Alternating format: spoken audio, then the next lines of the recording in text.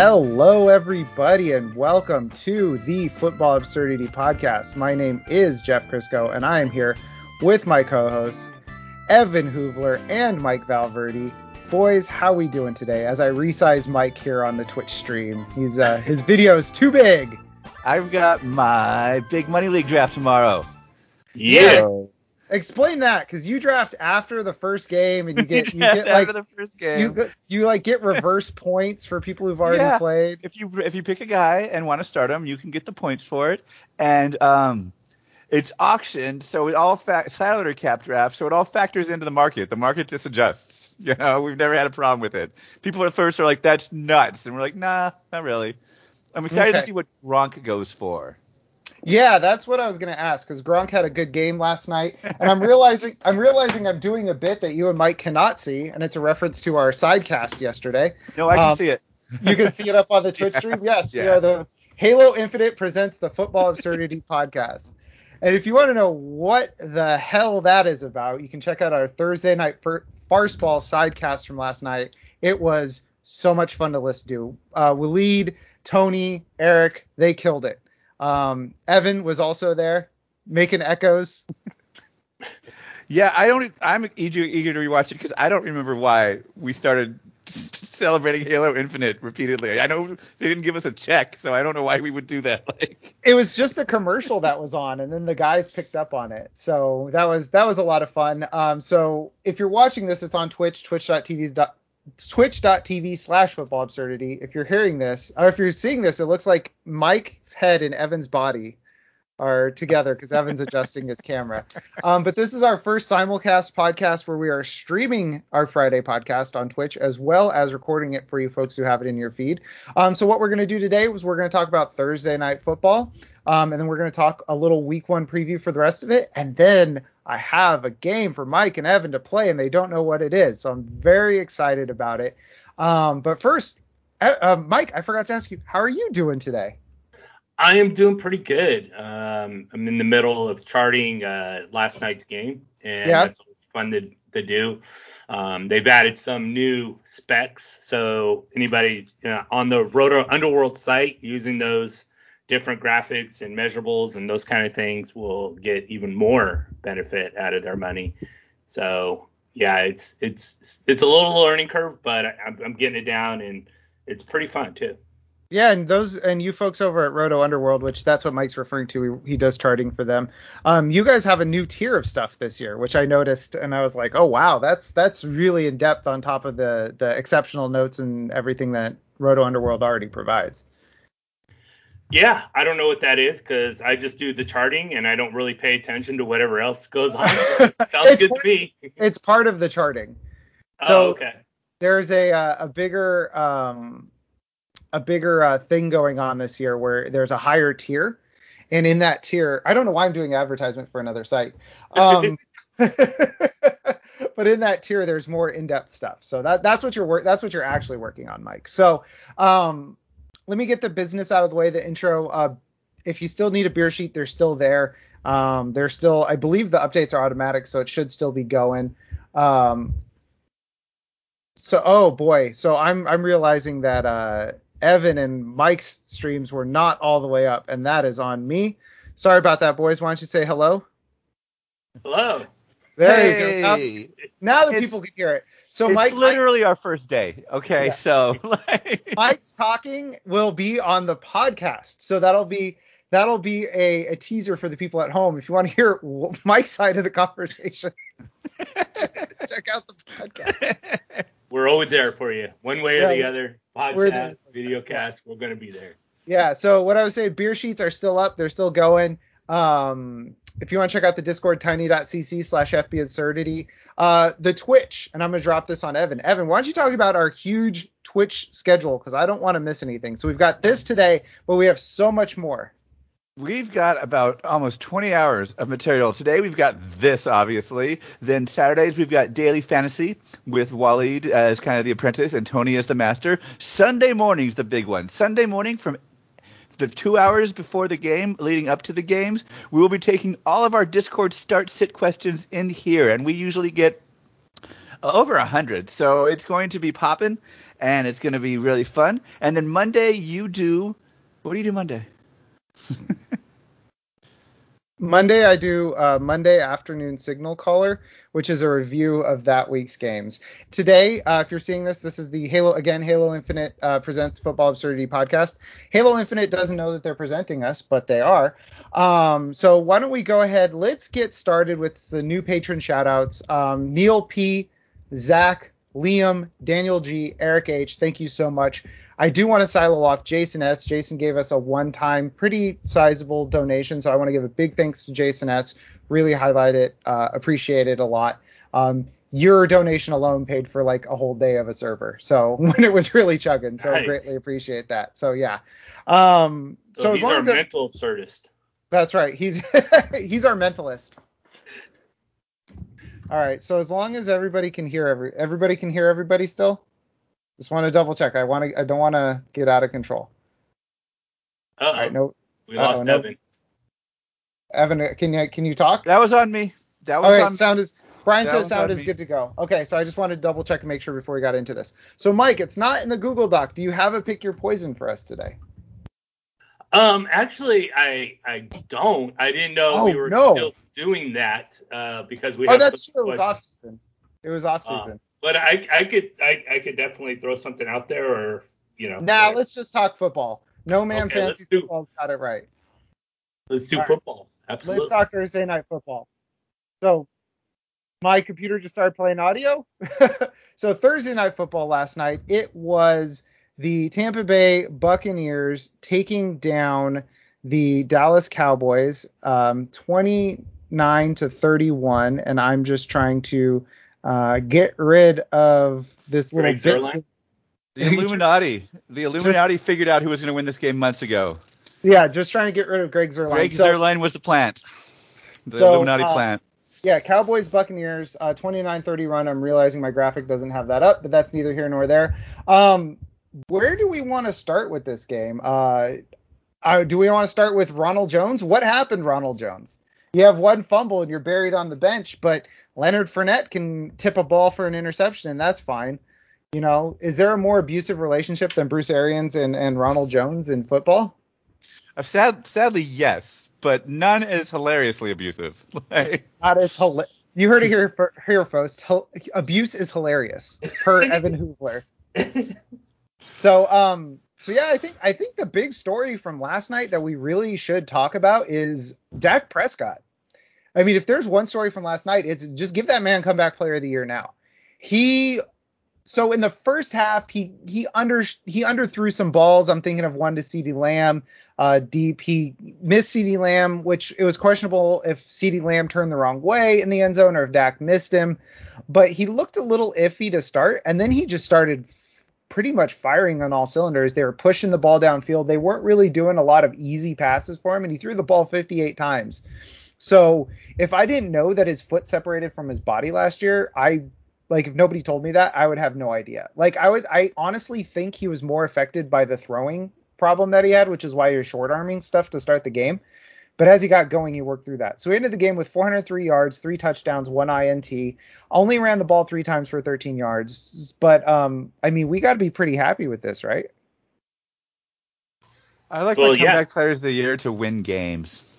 Ooh, Evan. Comeback player of the year last year was just it was just Alex Smith. And Alex Smith getting on the football field and it's been done. It's been done. What I got now everyone's got to twist their leg back and then come back and just throw a few passes and it's all good then. Come on. Give me something new. This game was a lot closer than we thought it was going to be. I believe the spread was 8 points. And, I said on Tuesday, I was like, take the Dallas with the points because that's insane. I thought that it was not going to be that big of a game, and it ended up not being that big of a game. So in the chat really quick, No Man Fantasy Football wanted to know about Tampa Bay and Giovanni Bernard's use. Giovanni Bernard only had a handful of snaps yesterday. So it's interesting because they gave Leonard Fournette a ton of targets. He had, you can see on the graphic on the screen for the people at home, he ended up with 7 targets, which is kind of out out of sorts with what you would expect for Leonard Fournette on the Buccaneers. So, Mike, what are we doing with this backfield? Are we dropping Gio Bernard? Are we benching Ronald Jones next week? I believe again. Oh yeah, they're playing the Chargers next week. Are we benching him? Are we picking up Leonard Fournette where he's available? What do you think we do with this backfield? I think both Ronald Jones and Leonard Fournette are valuable pieces to your fantasy team. I'm not going to take this 1 week thing where Leonard Fournette just completely dominated the carries and was active in the passing game. We've seen this way too many times with Bruce Arians and the way he mixes things up. I mean, we can go back to Peyton Barber of all people, and I'm pretty positive Ronald Jones is better than Peyton Barber. And seeing Peyton Barber get a full load of carries one game and we don't hear from him for 2 weeks, and then flip side again, Peyton Barber comes back, and that's Ronald Jones and Peyton Barber. So I don't think this one game tells the story of Ronald Jones. I also don't think it tells the story of Leonard Fournette either. So both those guys are two guys I'd not want a part of, just because it's going to be way too difficult to understand which one is going to be the guy and which one is not going to be the guy. But when one of them is the guy, then you're going to get pretty good points because this offense is so really well run, and they're going to be putting up points all day long with Tom Brady throwing the pass, and just you want a piece of all that excitement. As far as Giovanni Bernard, he's supposed to come in. He's supposed to be the James White, but I don't know what's going on there. It didn't look like that with Leonard Fournette catching most of the passes and being targeted. But Giovanni Bernard, in the most important part of the game, at the end of the game, was the guy in the backfield. So, again, is this some kind of Bruce Arians thing, or is he going to be relied on? Now, obviously, Bruce Arians trusts Giovanni Bernard to put him in the fourth quarter when they need to drive down the field and score those field goal or touchdown. So I don't know. But I guess my roundabout answer is I don't know what's going to happen. You just have to either roll the dice or look for consistency. But right now and in the past years, there's been no consistency. So I don't know. Good luck. Good luck. That's a good way of ending it. So, Waleed's question, and I'll take Waleed's question since he's not here today. He wanted to know if Dak and the offense was going to look good against this good defense. And I would say Dak looked good. Amari Cooper looked good. CeeDee Lamb could have looked better. CeeDee Lamb had a couple big drops. One, I believe it was off of CeeDee Lamb's fingers for the interception that Dak threw. Yes. Yeah. And so he was kind of shaky, but I mean, over half of the targets went to Amari Cooper and CeeDee Lamb. They had 31 combined targets. So it's one of those things where it's like, that'll probably be what it looks like with some more Michael Gallup sprinkled in. Now, Michael Gallup only had 7 targets, but he had an injury and he had to leave the game, and he's probably going to be out for a little bit, it looks like. So for the next few weeks, they're saying 3 to 4 weeks. Yeah, 3 to 4. So he might go on short-term IR because it's 3 weeks now and it's unlimited uses, I believe. So if he goes on IR, don't drop him. If you have an IR spot, it's just going to be a few weeks by their reckoning. So, I mean, if you started Amari Cooper, you were happy. If you started CeeDee Lamb, you were happy. The graphic for Amari Cooper is missing a touchdown, I believe. So I think all 5 weeks says no man fantasy football. So I think all cylinders firing on all cylinders. If you got these wide receivers, if you got them, start them. Amari Cooper was like wide receiver 16 off the board by ADP. I had him as a wide receiver 1. I had CeeDee Lamb over him, which is looking silly, but having him as a wide receiver 1, I'll split the difference. I think the big problem with this passing game, and it's something that I vocalized or somebody vocalized, I remember it being vocalized on this, is what if they just split Dalton Schultz and Blake Jarwin? And they had 10 combined targets. Schultz had 6, Jarwin had 4. And that cannibalizes both of them and just makes them completely unusable for fantasy football, in my opinion. Mike, are we dropping these guys where we have them in a standard league? I think you have to really. I mean, when tight ends aren't really going to get, these guys are tight end 2s anyway. So if you're splitting a tight end 2, then you're in the tight end 3 category. And who wants a tight end 3? I would drop them. but definitely keep them on your radar list, because if one of them goes down, then you're springboarding from a tight end 3 to a tight end 1. So go ahead and drop them for now, but have that name on that radar list, and if one of them gets hurt for a couple weeks or whatever, you can just jump right to that situation. Yeah, so that's putting it perfectly. Oops, I accidentally did the white nationalist sign. I'm sorry. That's putting it perfect. Between me, my gaffe on the auction stream, which I'm not going to repeat, and that, it's really, the evidence is mounting.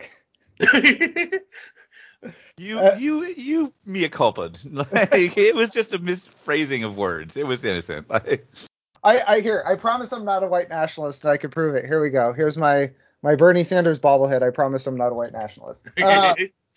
So speaking of tight ends, I think one of the big stories on the Tampa Bay side, which we've kind of covered the Dallas side, is Gronk's back.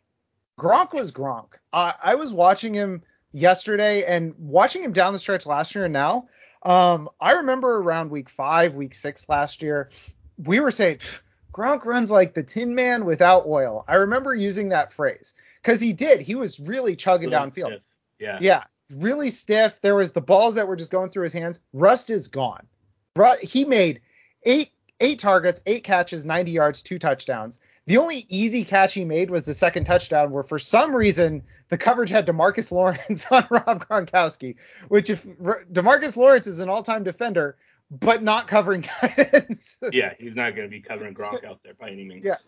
So that's not going to work. And No Man Fantasy Football says they need to use OJ Howard. I think we have different definitions of need, because I think Gronk's got this thing on lockdown. And poor Cam Brate, I think he's moving off to the side. So guys, Evan, you're drafting this weekend. Let's pretend you don't get points for week 1. Going forward, where are we ranking Gronk?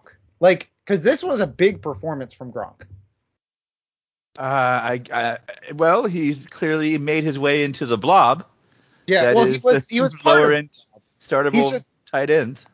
I would say the highest you can put him is 7. 7? That's the highest you could put him. Yeah, that's about right. I'm just so used to having takes. I haven't been on this show in a while. I'm like, hot take. Oh, no, that's a normal take. 8. So, No Man, who do you have between, is it Fant after the big 6? Is it Goddard? Who do you have? Because No Man Fantasy Football says 8. Which, who's ahead of him? That's my question. Is it Noah Fant still? Is it Mike Gesicki? Is it Jonnu? Is it Cole Kmet? Is it Tyler Higbee? If it's Tyler Higbee, I'm booting you from the chat. All right. I like Higbee. Don't get Tyler Higbee. Okay. I was going to say don't get Tyler Higbee. Tyler Higbee is going to have a big game this weekend. He's going to make me look really stupid off the bat. Dallas Goedert. Okay. So Dallas Goedert, that's a defendable 7. I'm worried about Zach Ertz, but that's a defendable 7. Evans agreed. My man. My man. All right. So also on the Tampa Bay side, Antonio Brown. 5 catches on 7 targets, 121 yards, 1 touchdown. He was kind of the story of the Tampa Bay wide receiver room, and it marginalized Mike Evans. So, Mike, I'm going to ask you, what are we doing here? Like, are we worried about Mike Evans at this point, or are we biding our time because he started this way last year too?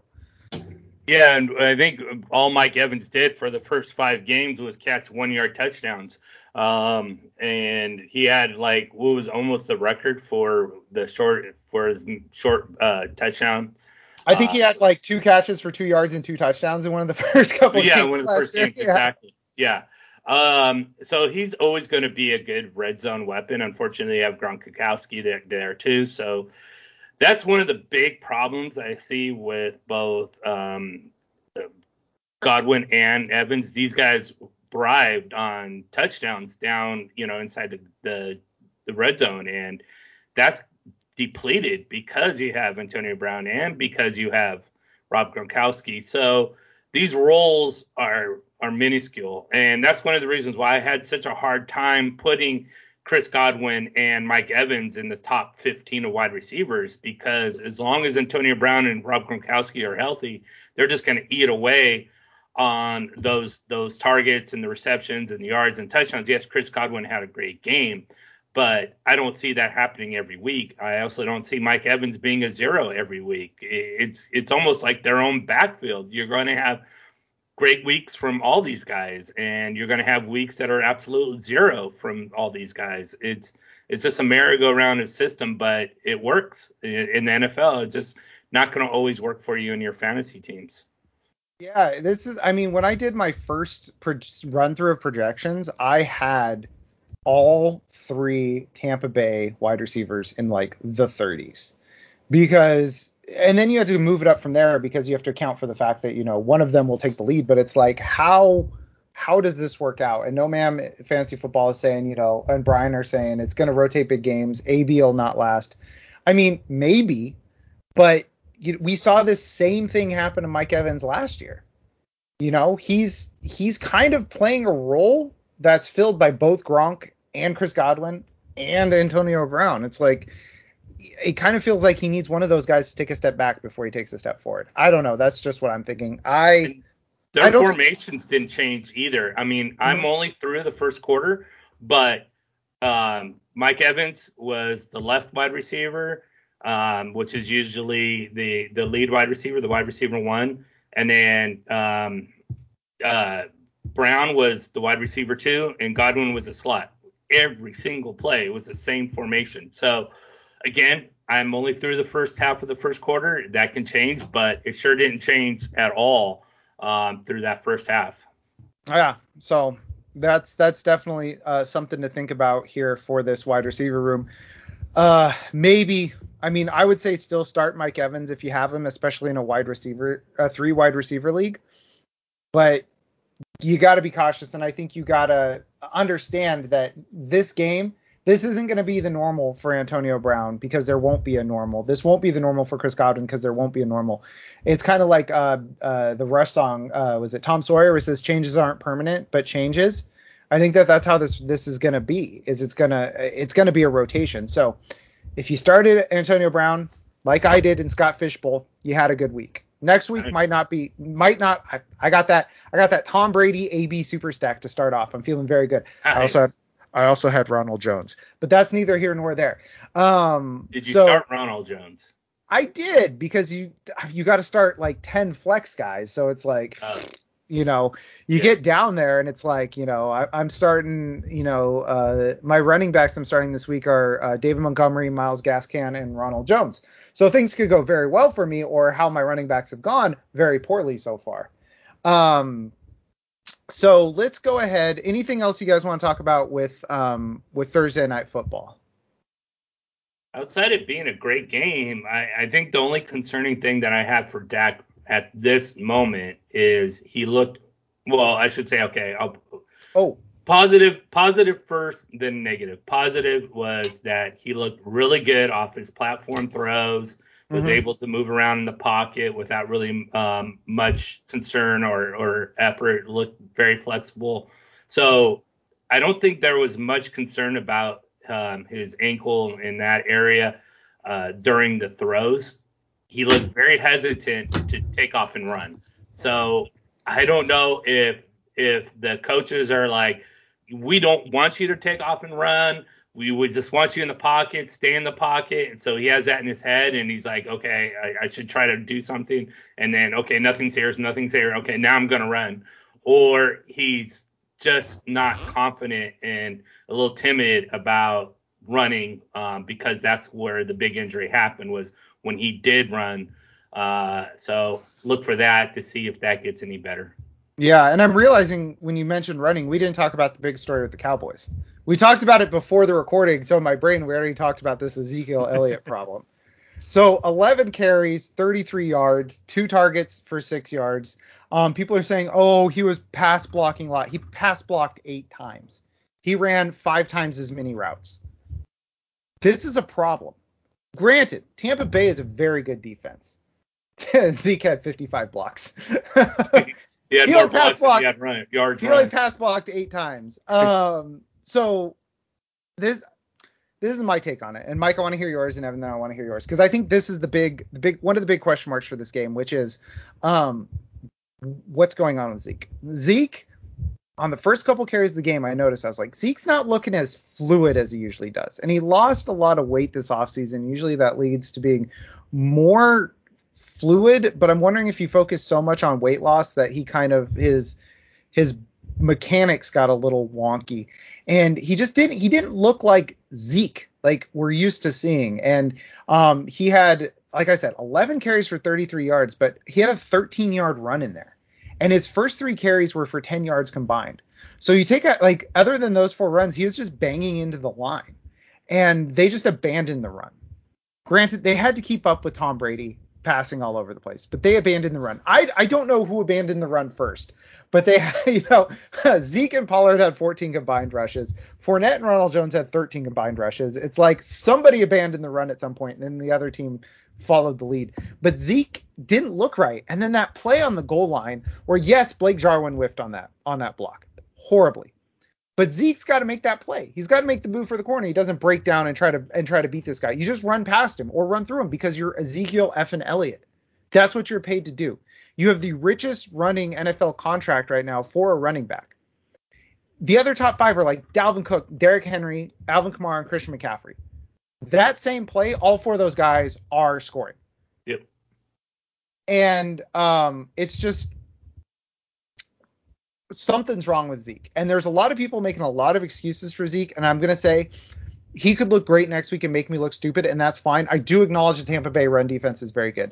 But there are things that he was doing, or rather not doing, that were independent of the Tampa Bay defense that had me worried. That goal line play had me so worried.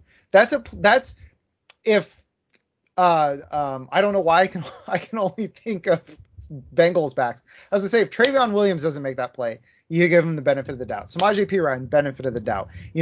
Mike Davis, Wayne Gallman, they don't make that play, benefit of the doubt.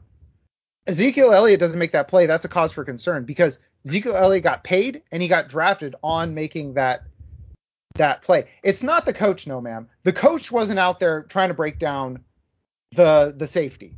That's a bad call on Zeke's part. It has nothing to do with Mike McCarthy. That's a bad play on Zeke on that goal line play. Period. Zeke being timid and not being able to run the football properly has nothing to do with Mike McCarthy. Period. I'm exhausted with people making excuses for Ezekiel Elliott. We saw it last year. He didn't play well last year. It was because, the line was bad and there was no Dak. Now it's like, we have this whole new set of excuses. Maybe he's just not as good as he used to be. Players age. It's the NFL. These things happen. So I'm off my soapbox. Well, I agree with you. I don't think he's Ezekiel Elliott anymore. I do think he's a solid running back still. He's going to catch passes for you. I'm not saying he's bad. At no point did I say he's bad. I'm saying he's lost a step. Oh, and he's still very, very good. Yes, he's an RB, anywhere between an RB 10 and an RB 14 for you. So that's not where you drafted him, and that's, I think, what's one of the reasons why people are frustrated with him, especially in redraft, because they got him probably at the 6th or 7th pick of the first round, and he's just not that. And you're going to start him every week, but he's not going to perform at that level. He's going to perform anywhere between 10 and 14, and that's where he's going to finish this year. So it's one of those things where you just have to eat it. And Tony Pollard got a lot of reps, and Tony Pollard looked better than Ezekiel Elliott. I don't think Tony Pollard is going to take over the starting role. That's just not going to happen financially or skill wise. It's just not going to happen. But look for Tony Pollard look for this to be a more RBBC than it ever has been before with Ezekiel Elliott in the backfield. Yeah, and we're not saying it's going to be 50-50, but Zeke was in that tier of guys that was getting 75% of the touches. Yep. That's probably going to get a little bit messier. Evan, do you have a take on this, or are you monitoring the chat? I want to see it when he's not going against Tampa Bay's all-world run defense. Like, I can't make a conclusion. They're really, really good. Yeah, it's one of those things where it's like, if he does this again, then I can start to say he's bad. But at this point, I'm just saying it's a thing of concern for me. So I'm not sure this. Go for it. Oh, sorry. I think it's more of a scary situation for Dynasty than it is for redraft.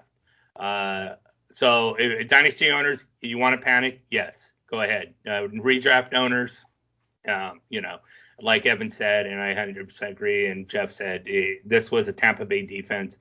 Don't throw the baby with the bathwater. It's not that bad of a situation. Yeah. So there you go. So awesome. Haas is a friend, and Haas, thank you for the follows. Appreciate that. Let's go ahead. Let's move on. Before we do, like you mentioned the Elliott thing kind of got buried before the show. I want to make sure, because I was muted, I emphasize how much fun we had with our Thursday night sidecast yesterday. And I don't need to sell it anymore. I'm just going to post a link to a clip from it. Watch this clip, 30 seconds. Not now. Watch us right now. But watch that and see if you don't want to get in on the fun every Thursday when we call the game. All right. Thank you. Okay. So I'll go ahead. That's something I'm going to have to edit out of the podcast because the podcast viewers can't check that out. Oh, go to our YouTube, and it's up there, and it's in. It's not on our YouTube. It's on our Twitch. Well, why aren't you on our Twitch podcast, people? Come on, be everywhere. All right, let's stop this. All right, let's go ahead. Let's move on madness. Let's talk about week 1. You guys are just I'm just gonna not edit the podcast so you guys can look like fools. I'm not gonna do work to make you guys look better. That's part of my charm, frankly. Is how adorably I mess up all the time. Let's talk about week 1 here, folks. So we're gonna move on to week 1. We have the first half of the schedule here. We have a boatload of 10 a.m. games this week. Something I noticed this week, and it's very, very, very, very, very, very stupid.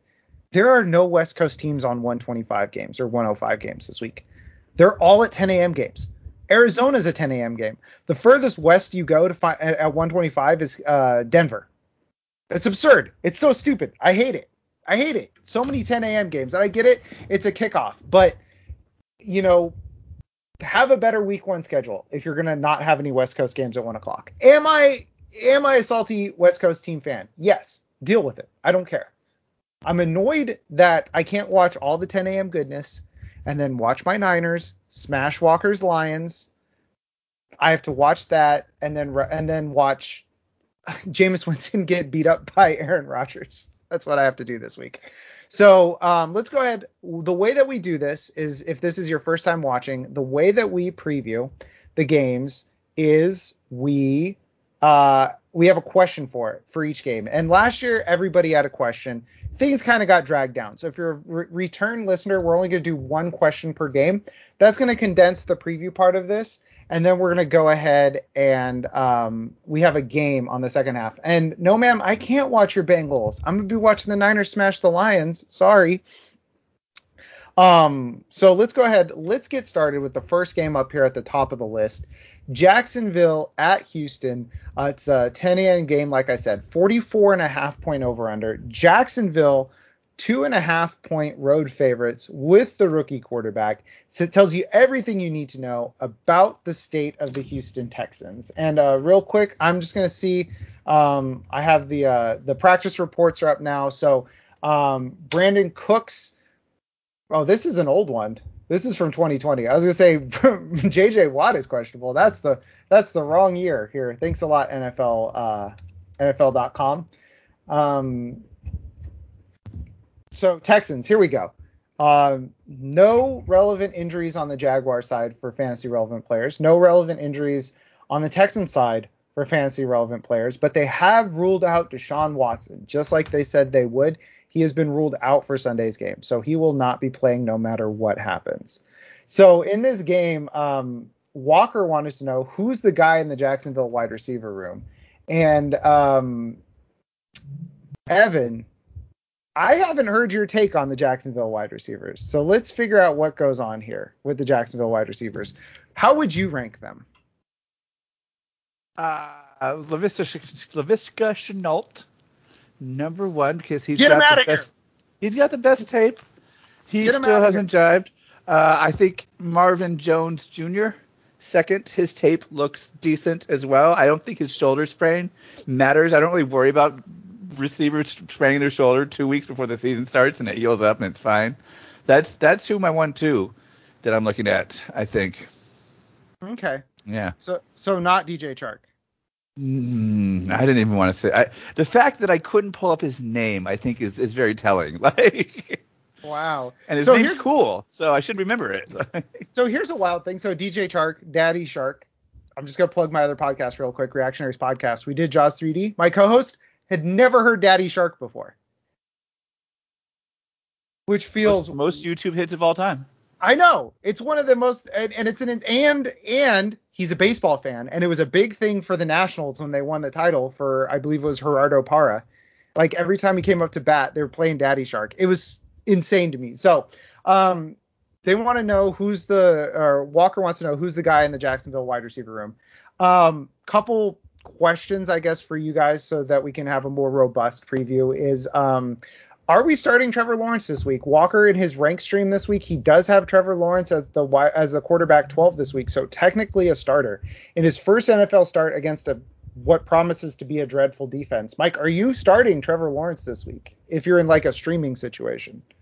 Well, in a streaming situation, yeah, I'd be all over that, or definitely like in the 2 QB league. Mm-hmm.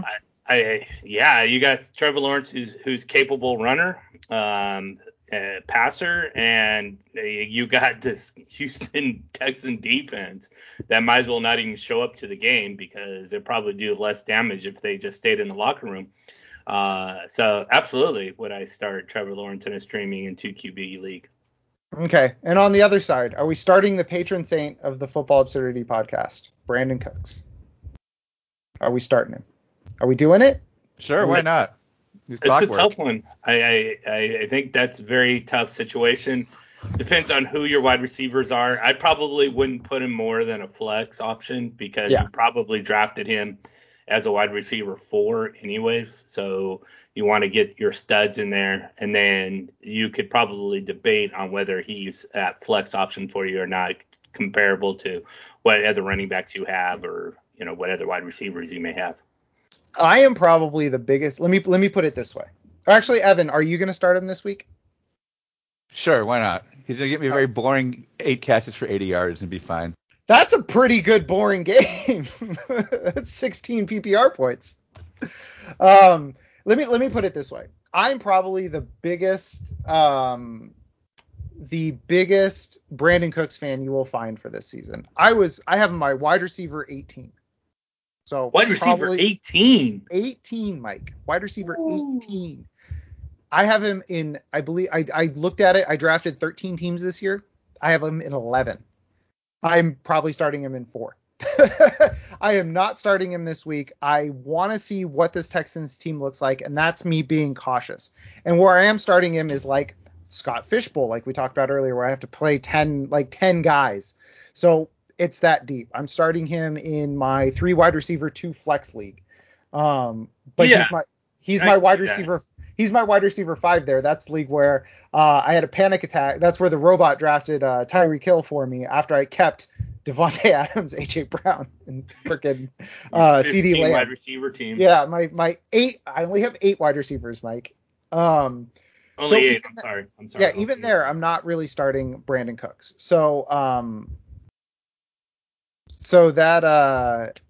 sorry, I just got distracted by what Evan was saying in the chat. So let's go ahead. Let's move on to the Chargers and Washington football team. Chargers are 1-point favorites. It's a 44.5 point over under. And in this one, a lot of questions this week about Austin Eckler. I actually got a sleep alert on my phone while we were talking. They're confident. Yeah, he practiced today. They're confident he will play. That's quote, confident he will play. I never seen such an overreaction on a Wednesday for a player before. I got to do my first. Hey, wait till Friday afternoon of the year, which I will do 1,000 more times. Someone came in this morning and was like, is Eckler going to play? And I'm like, you got to wait till Friday afternoon. That's when this stuff gets really firm. So I got my practice in. I'm going to do that 1,000 more times. So, yeah, so every 17 times a year, I say ignore Wednesday practice reports for Sunday and Monday games. Now I get to do it 18 times a year. You are going to overreact. It's a panic thing because now we get the alerts in our phones. I don't know why I keep holding up my phone, but now we get alerts in our phones where it says, oh no, AJ Brown didn't practice today. Guess what? AJ Brown didn't practice on Wednesday all last year. Every Wednesday last year, I got a little buzz on my phone telling me that AJ Brown didn't practice. He played. It didn't matter. Austin Eckler is going to play this weekend. A guy who's not going to play, Curtis Samuel. If you're on Twitter, you saw the video. He ran a route. You could tell something was wrong. He went from questionable to IR today. So he's going to miss at least the next 3 games. You can go ahead. He was always a marginal play. If your league doesn't have an IR spot, if you're in a 10 or 12 team league, go ahead, drop him. Maybe go pick up Dyami Brown. See if that works out for you. No, don't pick up Dyami Brown. A guy catch a football first. I mean, that really. He's had 0 targets. How's he going to catch the football? He's had 0 official targets. And there's probably a why he has 0 official targets. Because no one wants to see him drop the ball. He hasn't played a game. All right. So if you're dropping Curtis Samuel, who's the replacement in Washington? Is there one, Mike? Is it Adam Humphries? It's Cam Sims, baby. Ugh, Can't Sims is more like it. All right. So for this one, this question, this was another Walker question. So I'll take this one as well. Evan's just chilling because I'm taking the Walker question. So what is the J.D. McKissic role? I think this is real interesting. I think it changes with the Curtis Samuel injury because he's going to be the third down back. That's what I think. And, he had 110 targets last year, so that has to come down. Ideally, you're flipping, or they're going to be closer together, but Antonio Gibson's getting the lion's share of the running back targets. But the number one thing he's got to work on is pass blocking. They keep talking about it. He can't pass block, so he's not going to be on the field on third down. Third down's the big target down for running backs. So, J.D. McKissic. I do think that, even while I'm saying that, I do think he doesn't pass block. I think that's overblown. But I do think that this will be a big weekend to see not just the J.D. McKissic role. Let's expand this. How do the targets get distributed? You got Logan Thomas, J.D. McKissic, Antonio Gibson, Adam Humphries now, Terry McLaurin. Might cover your ears because he's still there. Dyami Brown. How are the targets getting distributed? That's what I want to know on this one. All right. So all to Gibson. Question for you guys. Flip side. Austin Eckler banged up all week. Starting with confidence. Good to go? I would. I don't see, why not? I mean, whether he'll make it through week one without getting an injury is a whole different story. But, I would have no problem starting him in my lineup. Okay. Evan? Didn't we just say that you got to ignore those reports? Yeah, totally. Plus, Austin Eckler is not a guy who the scheme is designed to take hard hits. That's true. That's a big thing. Even if he's a little ginger, he can play around it. He can run out of bounds. He can get open into space and trot down there. Yeah, even his injury last year wasn't from contact. It was he took a bad step, and you watched the hamstring get injured last year when he dealt with it. So, Washington football team, Chargers. Are we streaming Ryan Fitzpatrick this week? Fitzpatrick or Trevor Lawrence? Let's ask that. I want a piece of that. Whoever's facing that Houston defense, give me Trevor Lawrence. Okay, Mike. Yeah, I'm going to go with Lawrence on this too. Okay. Yeah. All right. So let's go ahead then. Let's move on to. I'm getting used to this fewer time on each game. I feel like we're not asking as many questions. I'm curious on Justin Herbert and what he's going to do against. I know it's not my question, but just throwing it out there. Yeah, that's a good question. Is Herbert against this Washington defense and how that's going to perform? Because there is that stipulation on him being that second-year quarterback and whether he's going to improve, especially off of what he finished was a QB8, I think, last year, or QB6, somewhere around there. Somewhere. I think it was 8 because he kind of slipped at the end of the year. Right. And so is he still that guy? I mean, or is he going to improve? He doesn't run the ball a lot. Like Kyler Murray, you could say, okay, well, he should improve because he can run the ball. Herbert is a totally different situation. So is he just going to be like Russell Wilson, Justin Herbert for the next 3 years? You're going to draft either one of those guys at the 6 or 7 spot, or is he going to finish in the top 5? This will be a great test for him. Okay, perfect. Evan, are we doing Justin Herbert or let's just do the same tier? Ryan Tannehill, who's going to take on the Cardinals this week? Same tier. Justin Herbert is going to be all world this season. Justin Herbert bounces in the pocket, and when the pocket starts to collapse, he maintains that same rhythm. That's what I saw You sure in about Josh that? Allen. That's what I saw in Patrick Mahomes. Like, Herbert has to convince me otherwise before I'm not auto starting him in all leagues. You sure about that? Yeah. This really nerdy stat is like my one bread and butter. So yeah, I check it out a lot. Are you sure about that? I don't. Ryan Tannehill everywhere. Trust me on this. The Cardinals have no DBs. We'll get into that. The Cardinals have almost no DBs. Don't start Ryan Tannehill. As I just banged my elbow on the table. Okay. Seahawks at the Indianapolis Colts, 49.5 point over under. Seattle, 2.5 point favorites. Mike wants to know, is Jonathan Taylor the real deal? And before Mike says anything, they did extend Nyheim Hines today to a pretty hefty contract. Very nice contract. I'm like, say what? That's huge. 3 years, $18 million, I believe it was, which is not third down back money. So with that in mind, Mike, does that make you a little worried about Jonathan Taylor, or do you just think they're just locking up a guy that they want to have around? I think the Colts have a lot of money to spend for free agents, and they're like, I probably, if you guys don't play poker, you probably can't relate, but when you're playing poker and you have a lot of chips, you're more willing to sort of just and not give away. Splash it around. Yeah, you have a little bit of flexibility and a little bit more enjoyment, and things go your way, and so you just throw here and throw there, and I think that's kind of what they did with Nyheim Hines. He is not worth that money. He's a pure third down receiving back. He's great at that job. But is he worth starting running back material? No, not at all. So I just think they have a lot of money and they're just like, hey, dude, good job. Here you go. They might regret that later. I don't know. But right now, I'm glad to have Nyheim Hines. Will that affect Jonathan Taylor? Absolutely not. No way. The only thing that's going to affect Jonathan Taylor, as I've talked about over and over and over again, is Quentin Nelson. If he's healthy, this should be Jonathan Taylor all day, and it's going to be start him with confidence against the Seattle defense. So my belief is Jonathan Taylor is the real deal. Will he look like he did at the end of last season, when he was just running for 8 touchdowns and 253 yards? I think we'll see a little bit of between what he started as a rookie year and what he finished his rookie year, more towards the end of the rookie year than the start. So he is an RB1 material. Where he's going to finish, RB7, RB8, we'll see, maybe RB5. But I without Homer speak, I think Jonathan Taylor is a great back.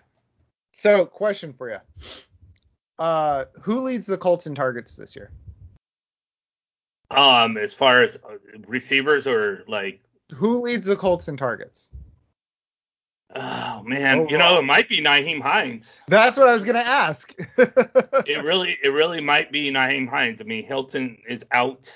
Pittman, Campbell situation, they're sort of the same wide receiver.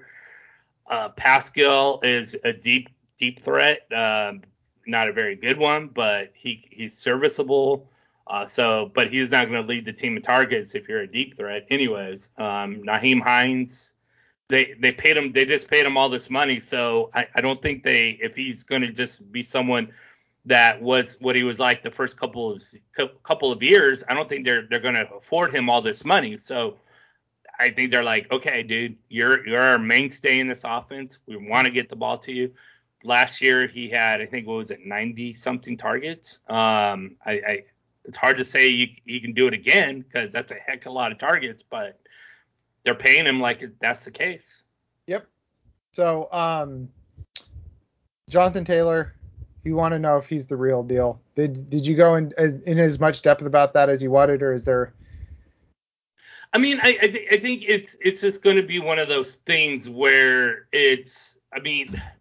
everybody knows the story where he started his rookie season and where he finished, and what the pros and cons of that, of really poor defenses the last 6-7 games versus the really good defenses, and what he didn't do against those teams.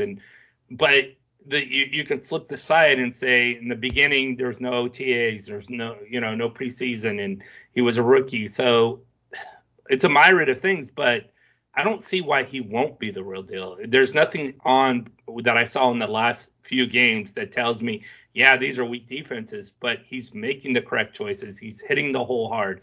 He's running over players when he should be running over players. Those are the things that make a good running back, regardless of what teams they're facing. And he's doing those things well. So, yeah, you could say, well, he did it because of this Houston defense, but he also did the things that you need, the traits, the running back traits that you need out of a running back. He did those traits well, and that's what makes a great running back. All right. So we're starting Russ. We're starting DK Metcalf. We're starting Chris Carson. Yes or no, is Tyler Lockett top 20? I'm the wrong guy to answer that question because I picked Tyler Lockett in my home league, and he's in my flex spot. And before all this, I would say I think Tyler Lockett is more of a 25 to 30 guy. So I think I'm playing homerism because of my home league. All right, Evan, you're in the market. Yeah, which means I'm getting completely biased reports that I can't listen to at all. I don't think this will be one of Tyler Lockett's 4 amazing games where he flips out. Okay, sounds good. For the Colts, Jonathan Taylor, maybe flex Nyheim Hines. I would say wait and see on the rest of the offense. Yeah. Wait until the bye weeks. Wait until injuries occur, unfortunately, to your players, and then start looking at Michael Pittman. But I think Pittman's going to be the stud in this offense as far as receivers go. I think this is going to be Michael Pittman's team as far as receivers. Okay, so let's go ahead. Let's move on to the next game. It's the Sam Darnold Bowl. I would not start Michael Pittman this week. No Man Fantasy Football says start Michael Pittman. There is no reason to do that. No, not this early. No. You should, unless you're in a very deep league, you should have drafted Michael Pittman around wide receiver 45, 50. So you already should have, or like the flex spots that you're in with Jeff, where you have 5 to 8 flex spots. But if you're in a normal league where it's 2 or 3 wide receiver and 1 flex, then you're not looking to start him just because you have plenty of wide receivers before you drafted Michael Pittman. So we have this thing that we do every year where we get too amped up about these sleeper guys. We think Michael Pittman will be good, but if we knew Michael Pittman would be good, he would have been drafted as a top 30 wide receiver. So I said it on the Wednesday episode with Walker. We're not, or maybe it was the Tuesday podcast. Not only are we playing guys, we're also doing fact-finding missions at the beginning of this. And for you to start a guy you drafted as wide receiver 45, like, you're starting him ahead of guys that are better than him probably and that have a better target load than him. We don't know what this offense will look like. We don't. So you can say the offense is going to spread the ball around quite a bit. We don't know if Carson Wentz is going to be poop. That's what I'm saying. We don't know what this team is going to look like. New quarterback, new wide receiver 1. Offensive line is going to be a little messy without Quentin Nelson. I would be cautious. I'm just not starting. Mike, we're on the same side. We're not starting Michael Pittman. No. I'm not saying we're on the same side. Michael Pittman. I'm just saying that I don't think I know. I'm just saying what the offense is going to look like. That's all. You can't question Mike's religion so directly like that, Jeff. Come on, man. Carson Wentz is going to be fabulous, man. It's real. I know. He is going to be fabulous. I really think he's going to finish as a QB 12 to 10. But, I'm a homer, so, All right. So let's go ahead. Let's move on to the next game. Jets at Panthers, Darnold Bowl. Carolina 5-point favorites in this one, 45.5 point over under. We're moving on to another game, no, man. We're not arguing about Michael Pittman anymore. So in this one, Mike, you want to know what the splits are going to be for the Jets running back. But before we get to that, I want to talk about Carolina before we forget. There's people who have faith in Sam Darnold. I put Sam Darnold as a late streamer this week because of ownership. Don't start Sam Darnold if you can help it. Please don't start Sam Darnold if you can help it. Bad offensive line. You shouldn't be starting Sam Darnold, especially if, he should be your QB3. If not, so there's no reason to start Sam Darnold. Even so, the only way I can think of that you would be starting Sam Darnold is if you were somebody who galaxy brained themselves into taking Justin Fields or Trey Lance as your second quarterback in a 2-quarterback league, and then you came back with Sam Darnold. That's the only reason. That's the only reason I can see to do that. So don't start Sam Darnold. I mean, there's no reason to do it. Like there's not. Please don't galaxy brain yourself into doing it. But you can start as wide receivers, I think. Terrace Marshall. I'm going to say something. Terrace Marshall, are we flexing him over like Corey Davis in the same game? No. Okay. Are we flexing him over Michael Pittman in the last game? No. Okay. Good answer. These are deeper guys who you took as speculative ads. If you were starting them week 1, you were overthinking things. You were outthinking yourself. Start the guys you took to be starters. Period. If you drafted Terrace Marshall to be a starter, God help you, God bless, start him.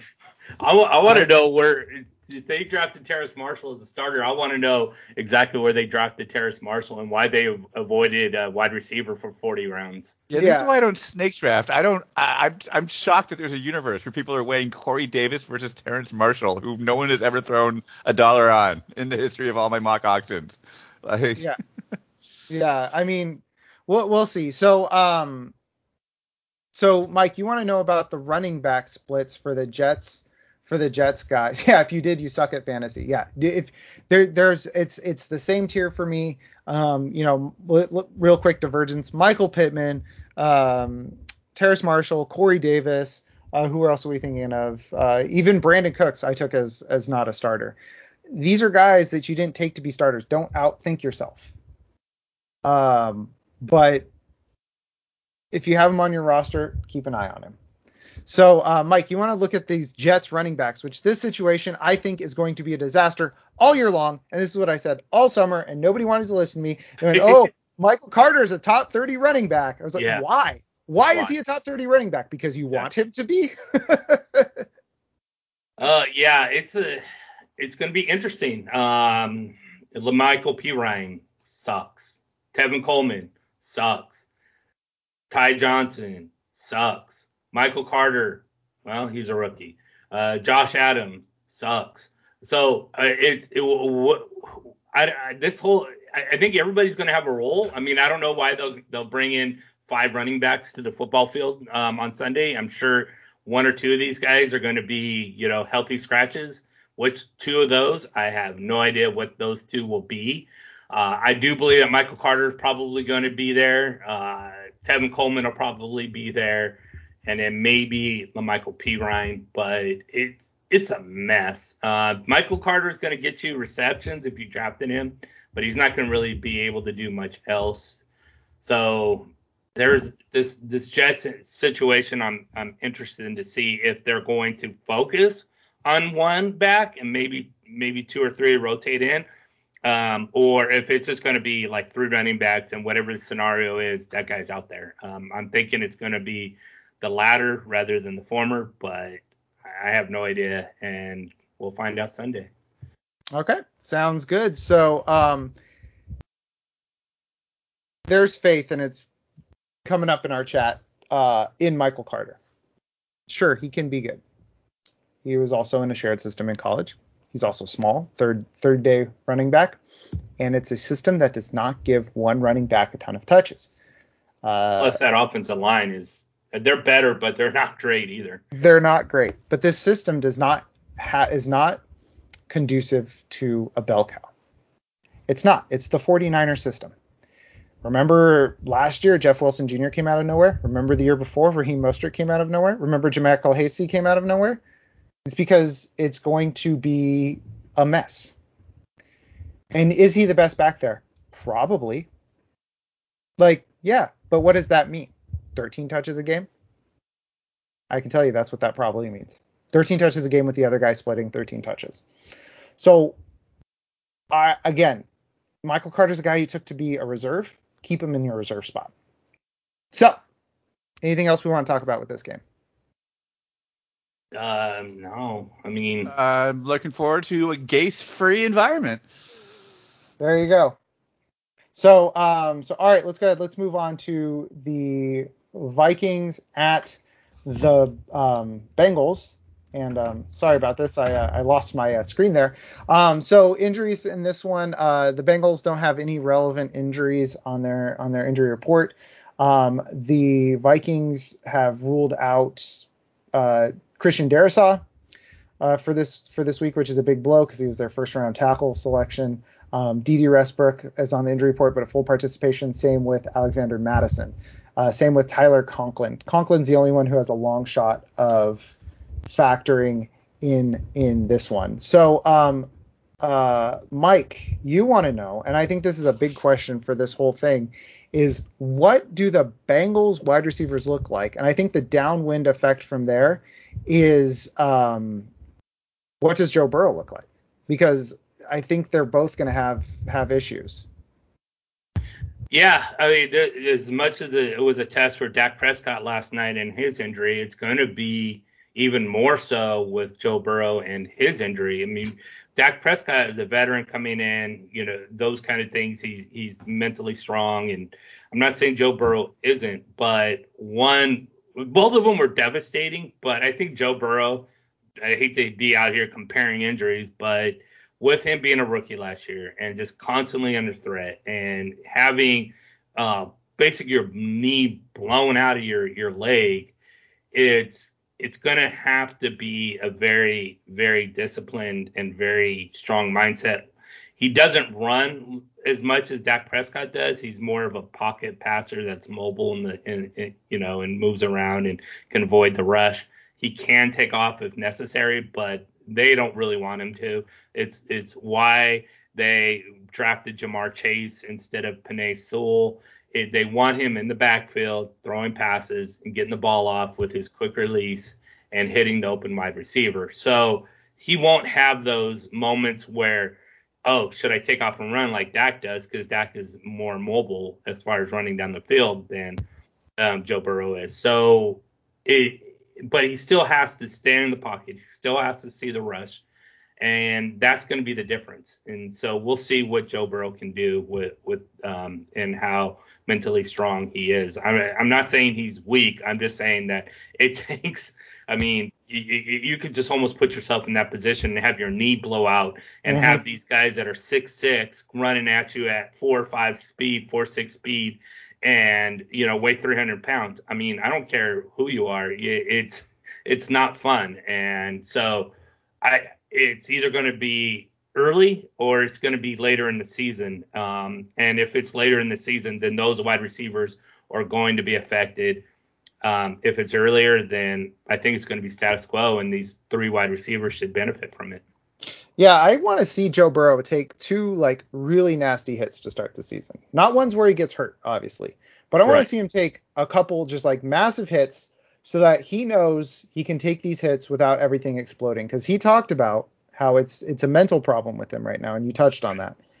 And it's the only way to get around that is to get smacked around a little bit. Yep, and then you get hit, and it's just like one of those things where if you've never been in a fight before, you're nervous and you have tendency to sort of back away because you don't know what it's like to be hit. Mm-hmm. That's what fighters do, is you have to learn how to take a punch. And once you take a punch, then all that fear goes away. And it's the same thing as you're saying. Once you get tackled, once you get hit, and you can get up and go, okay, well, I can do this, then that nervousness, that fear that it's part of almost, any normal human being goes away. Yeah. So for this game, the starts and sits are fairly straightforward. You're starting Justin Jefferson. If you drafted Adam Thielen, you drafted him to be a starter. Jamar Chase does actually know the difference between the footballs. That was a big news story this week. You saw the thing where he's like, well, the football is bigger and there's not stripes. They asked him, what's the differences in trying to catch an NFL ball versus an NCAA ball? But it ended up being he's like, yeah, I can't catch a football because it's too big. and I don't see the stripes anymore. That got blown out of proportion. I think, he might have an acclimation period. Same thing we talked about with Gronk at the beginning of this episode. Gronk looked like garbage at the beginning of 2020. It's because he spent a year off of football. So did Jamar Chase. Right. So if he struggles early, he's not bad at football now. He's just got to get into the swing of it. So if he struggles, go scoop him up. T. Higgins, I think, is going to do well. Tyler Boyd, I think it depends on Jamar Chase. I think Tyler Boyd and Jamar Chase are going to kind of have an inverse relationship this year. Just a thought that I have. I don't know why I have that thought. I just do. Joe Mixon's a set and forget starter. Dalvin Cook's a set and forget starter. So I guess the question would be Kirk Cousins or Joe Burrow this week. I think you got to go Kirk Cousins. Evan? I like Burrow. Kirk Cousins is boring. Burrow could throw 4 touchdowns. He's boring. It's not boring football. It's fantasy football. I want the dream. Evan has the most exciting 0-16 teams ever. That's it. I'm in it for the enjoyment, man. I'd take an exciting 0-16. No, I'd take a championship. He's in it. Boring championship. He's in it. Yeah, he's in it for the excitement of it all. I won a championship with Andy Dalton, and I won't stop talking about it. And Andy Dalton's the most milquetoast dude in the NFL. So flags fly forever. Andy Dalton. I'm fighting Andy Dalton right now. Everybody's fighting any championship. You won our Experts League championship. Yeah. You've been fighting for Andy Dalton since the moment Justin Fields got signed. But we'll cross that bridge when we get to Chicago. But for now, let's talk about the Niners and the Lions. So this is a 10 a.m. game, like I complained about at the beginning of the episode. 45-point over/under. Niners 7.5-point favorites. Walker wanted to know if Brandon Ayuk is the true wide receiver one at San Francisco. I'm going to end that right now. Yes, he is. Let's talk about something else. I mean, that's not even a question. He's the wide receiver one in San Francisco, right? I would imagine so, unless you're asking my buddy who drafted in our home league, or kept in our home league, Deebo Samuel in the 4th round. I can do you one better, and I hope Ted hears this. In my league where I accidentally got the Tyreek Hill, it's a $300 budget. He spent $150 on keepers of Derrick Henry, which is fine. Allen Robinson, pretty good. Overpaid for Allen Robinson a bit, and Derrick Henry. And Quan Alexander. Quan Alexander was 1/8 of his budget. Waste of money. So isn't Quan Alexander a linebacker or something? Yeah, it's an IDP league. Oh, okay. I'm like, yeah. But the thing is he's not a very good IDP player. He was also the most expensive IDP player in our draft. So, yeah, I hope you hear this, Ted. Let's talk about something else. Let's talk about the Detroit Lions. I want to talk about the Detroit Lions because the 49ers thing, I want to see what it looks like before we try to guess Jimmy G, Trey Lance, Trey Sermon, what goes on there. I want to see what happens first. With the Lions, this is what I want to know. What percentage of targets go to the running backs and tight ends? Like, it's got to be like 70% of the targets are going to Jamal Williams, DeAndre Swift, and TJ Hawkinson, right? Kittle versus Hawkinson. Yeah, that's a big one. Kittle versus Hawkinson. So let's do that. Who scores more fantasy points this week? TJ Hawkinson or George Kittle? How good? I can't remember. Is San Francisco really good against tight ends or really bad against tight ends? I can't remember. Well, they have Fred Warner, who's one of the best coverage linebackers in the league. So they're really good at tight ends. So they're really good against tight ends, yeah. So I think it's going to be a Kittle situation.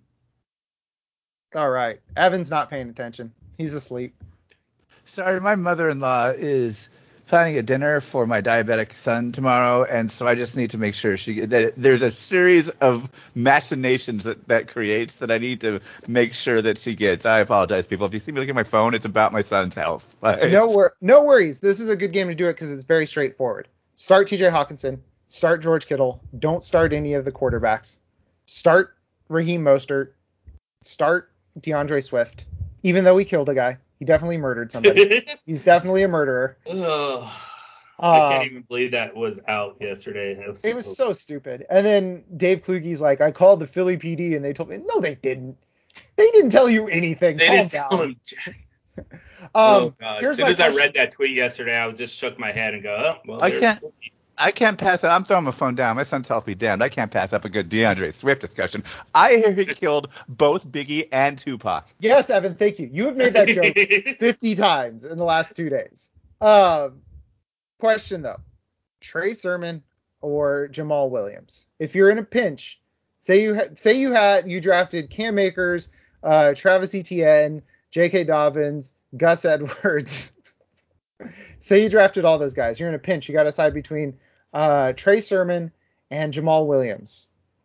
Where are you going this week? I think San Francisco is way more likely to be sitting on a lead that they want to just run out. Yeah, I like Gus Edwards in this. Gus Edwards?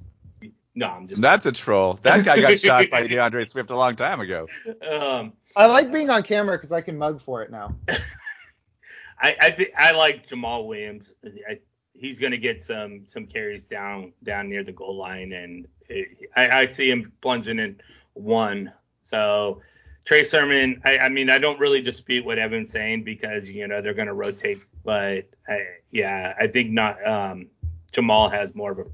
Full disclosure, I heard Javonte Williams. Yeah, I agree. Jamal Williams is automatically going to get used in an Anthony Lynn backfield. Okay, perfect. Sounds good. Let's get on to what might be, if Pittsburgh has their way, a playoff preview. Pittsburgh at Buffalo, 48.5 point over under. Buffalo, 6.5 point favorites. Mike, you want to know about Najee Harris. Why don't you talk about Najee Harris while I pull up this injury report that I definitely didn't accidentally close?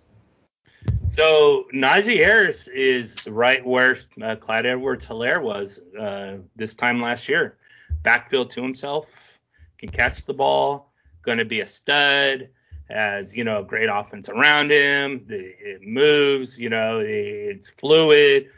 And really, honestly, outside of body structure, Najee Harris and CEH are in the same situation. So what we saw out of CEH, what we all believed, drafting him with the fifth pick to the seventh pick of the first round, I think scared off a lot of people about Najee Harris, and they're just like, oh, we don't want to be in that situation again where we draft a guy who has the role to himself and then all of a sudden becomes nothing. Well, I wouldn't say nothing, but an RB2 more than an RB1. And Najee Harris is the same thing. So I'm curious on, he should do well against this Bills defense, but he's still a rookie. He has an offensive line in front of him that isn't the greatest, and we don't even know how good of an arm Ben Roethlisberger has anymore. So defenses might be just like, you know what? I don't care about your Deontay Johnsons or your Juju Smith-Schusters or your Chase Claypools. We're just going to load the box with 12 defenders and just, run blitz, and maybe we'll get Ben Roethlisberger as we have it, and Najee Harris goes from super stud to, again, an RB15. So I'm definitely interested to see what Najee Harris can do on that field Sunday. Okay, perfect. Sounds good. So I'm trying to think of a good question. We're not starting any Bills running backs this week if we can help it. We got to see how that sorts out. We're going to start Stephon Diggs. That's a no doubt. That's a no-brainer. We're not starting any tight ends. We're going to start Josh Allen. That's a no-brainer. Let's do this.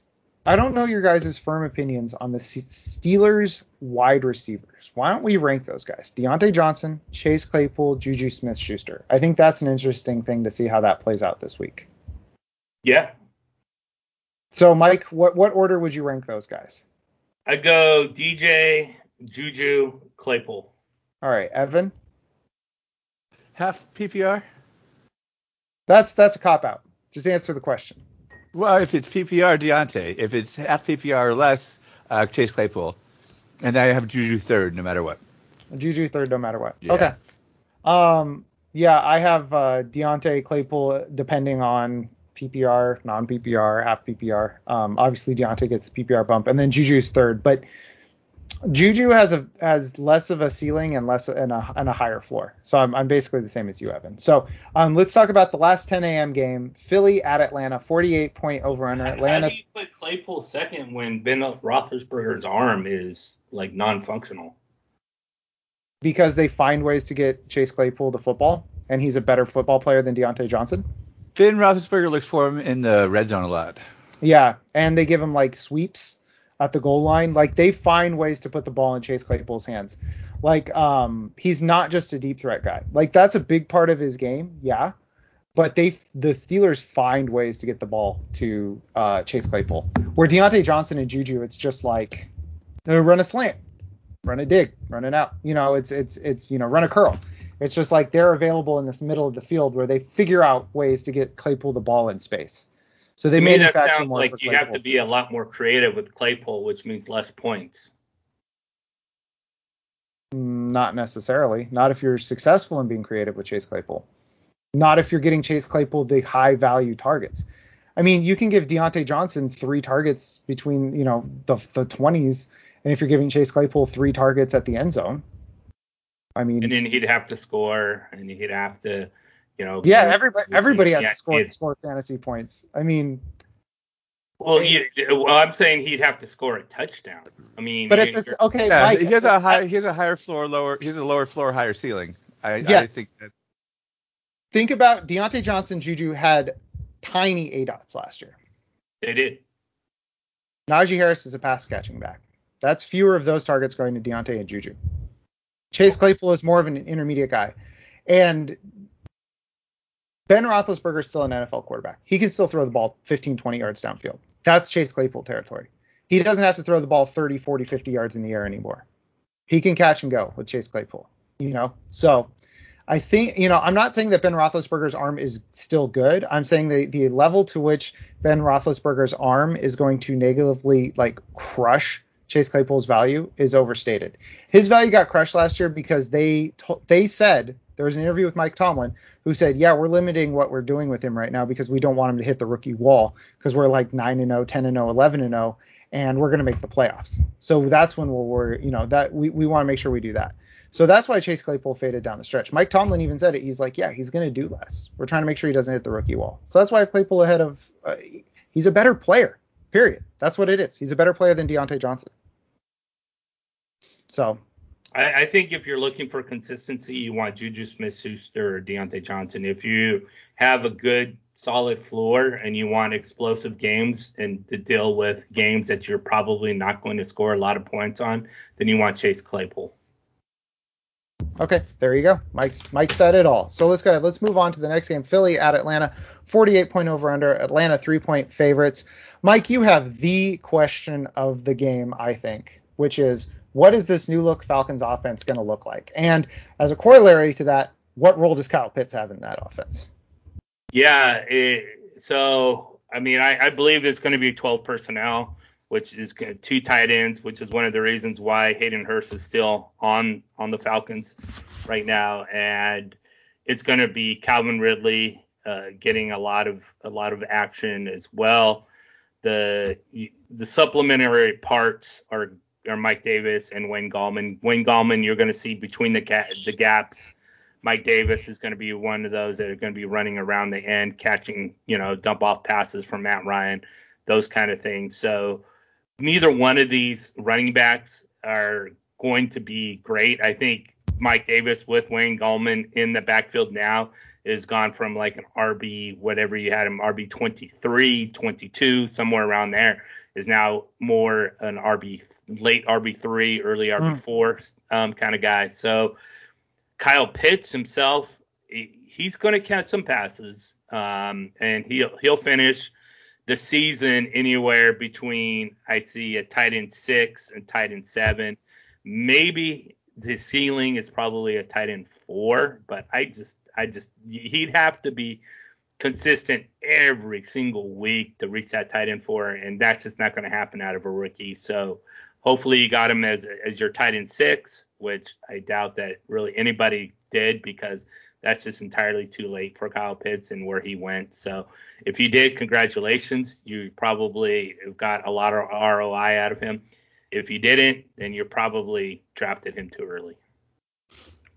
All right. So, the Wayne Gallman thing, it did give Mike Davis a hit, because the whole argument for Mike Davis was, hey, he's the guy there. Yep. Quadri Olison sucks. Brian Hill sucks. Quadri Olison he's not even on the team anymore. No. Yeah. I don't even know if he's on a team anymore. Yeah. And then it was, Javian Hawkins Javian Hawkins is a Titan. Oh, nope, Javian Hawkins is a free agent. And the argument was always, well, he's going to be the guy. And at this point, can we definitively say Mike Davis is better than Wayne Gallman? No, not at all. I mean, exactly. I think that both of them are. If I'm going to trust someone maybe catching the ball better, it would be definitely Mike Davis. But as far as pure running backs go, you flip a coin. Here is your deep stash of the week. I'm gonna check for the updated rostership. But when I wrote the sleepers earlier this week, Wayne Gallman was available in 96% of Yahoo leagues. Wow, that's a lot. 96%. And he could literally just take over the starting role from Mike Davis. Like, literally the entire argument for Mike Davis was his role. And now that's in question. And he's still 4% rostered on Yahoo. Wayne Gallman is.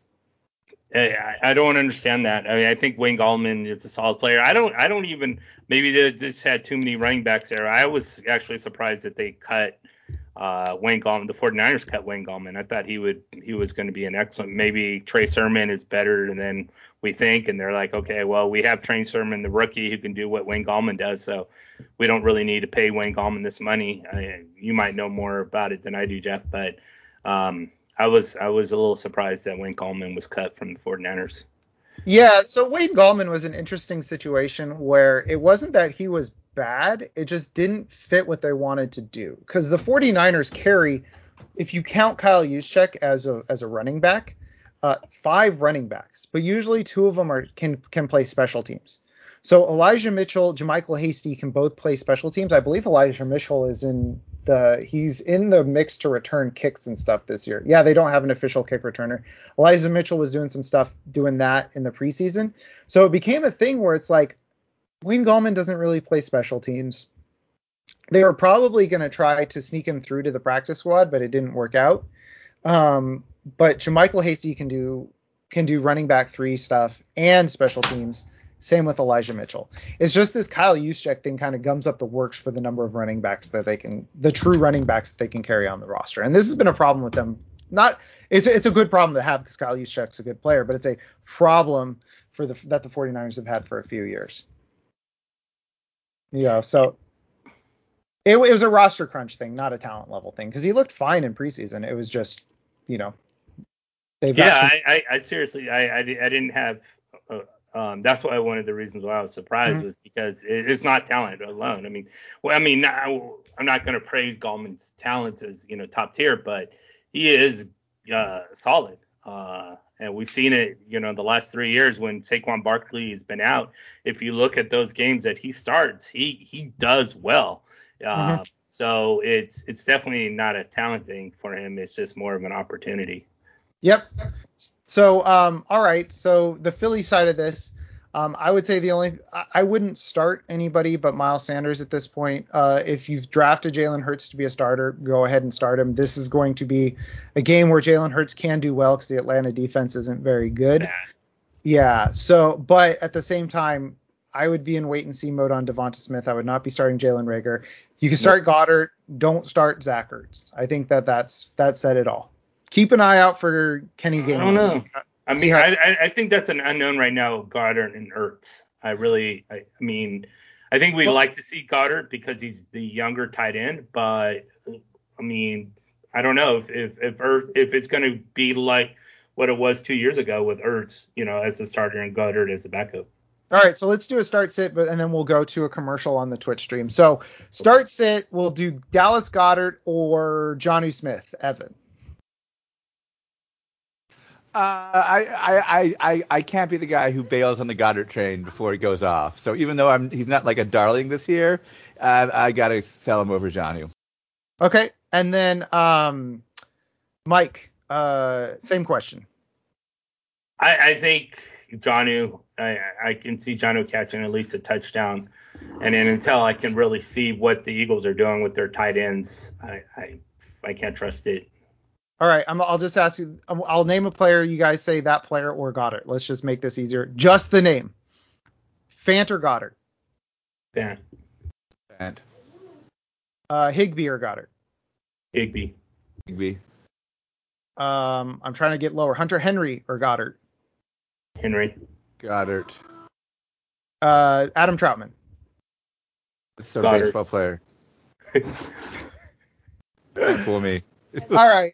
So with that, we're going to go ahead. We're going to take a 60-second break. If you're listening to this in the podcast, we'll hop right back in.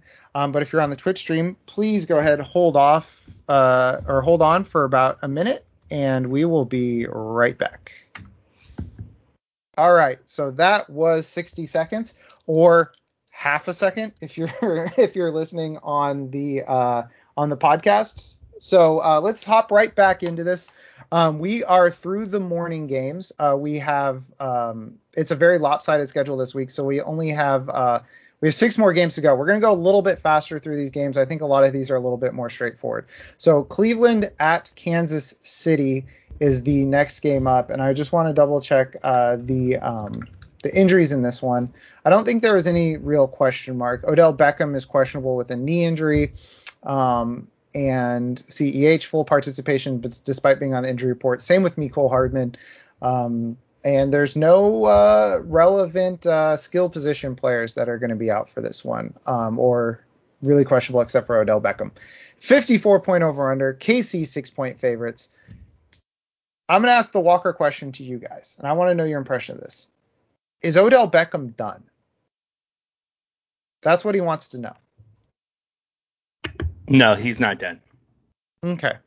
So what does that mean to you, Mike, in terms of ranking? I think being done and where you want him with this Cleveland offense are two different things. Okay.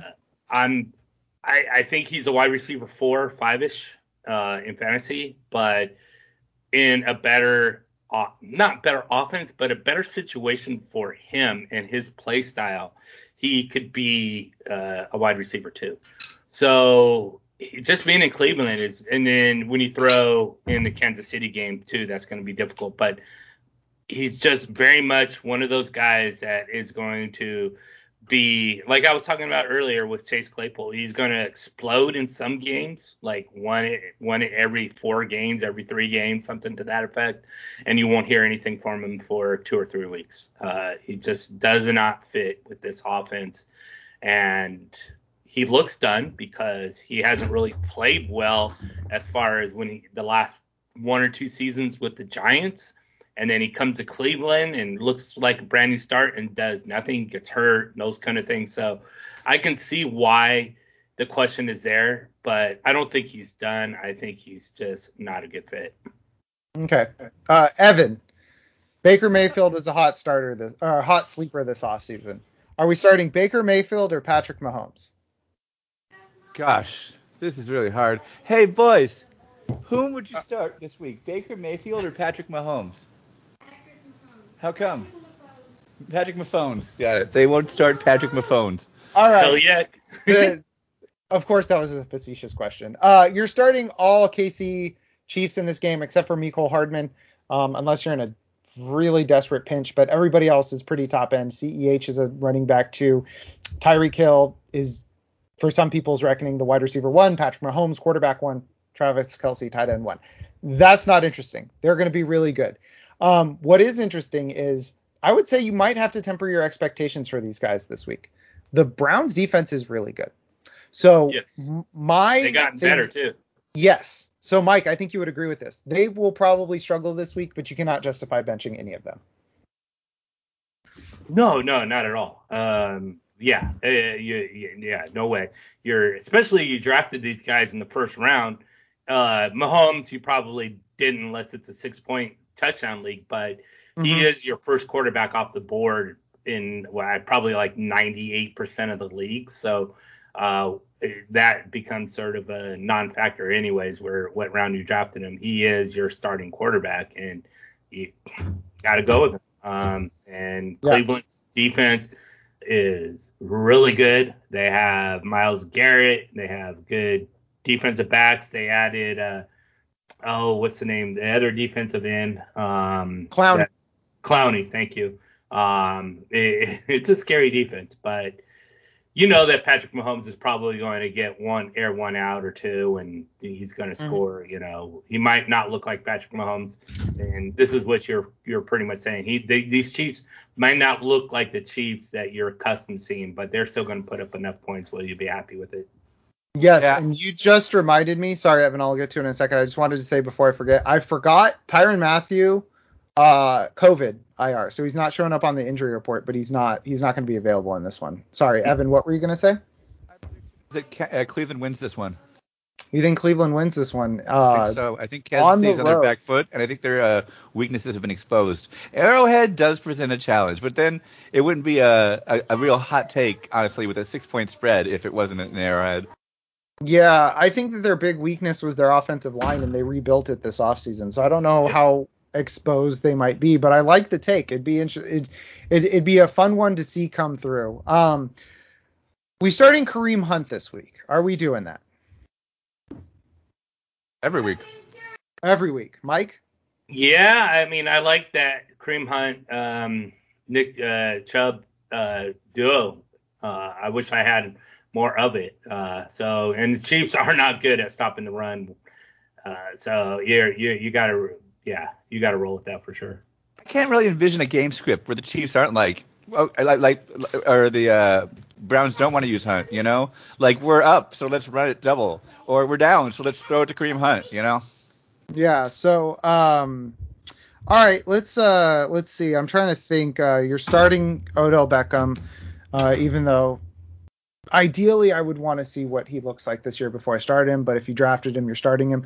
Jarvis Landry, let's do this. Are we going to flex Jarvis Landry or Mecole Hardman this week if you have that choice? You got to go Jarvis every week. I mean, Jarvis, if I need. Oh, sorry. No, go ahead. I stepped right on top of you. Jarvis, if I need floor. Landry, I'm sorry, Hardman, if I need ceiling. So Jarvis, you heard it here first. Jarvis, if you need floor. Landry, if you need ceiling. I think that's what Evan said. We know what he meant, though. Right. Evan, right. We were saying Jarvis if you need floor, Landry if you need ceiling. That was your take, right? Oh God, Hardman if you need ceiling. Sorry, I'm having to do math in my head on an unrelated incident. Okay, so let's go ahead. Let's go on to the next one, Packers and Saints. This one is going to be played in Jacksonville because of the hurricane that happened in Louisiana this week, or was that last week? Last week. 50-point over/under. Green Bay 4-point favorites. And this is actually an interesting question from Walker for this one, which is, who is Green Bay's number 2 pass catcher? And I say it's very evident who it is. It's because it's Aaron Jones. Or Devin Funchess. He's gone. Yeah, I know. I was just Green Bay Packers legend Devin Funchess. I think I know who it's not, and I think a lot of people are going to be disappointed in Bob Tonyan this week. I mean, so my dog agrees. She's been quiet all episode, but she agrees. And yeah, Bob Tonyan definitely scored a lot of touchdowns, and that's all he did. He had a very good Kyle Rudolph kind of season. So yeah, I don't see that happening again this year.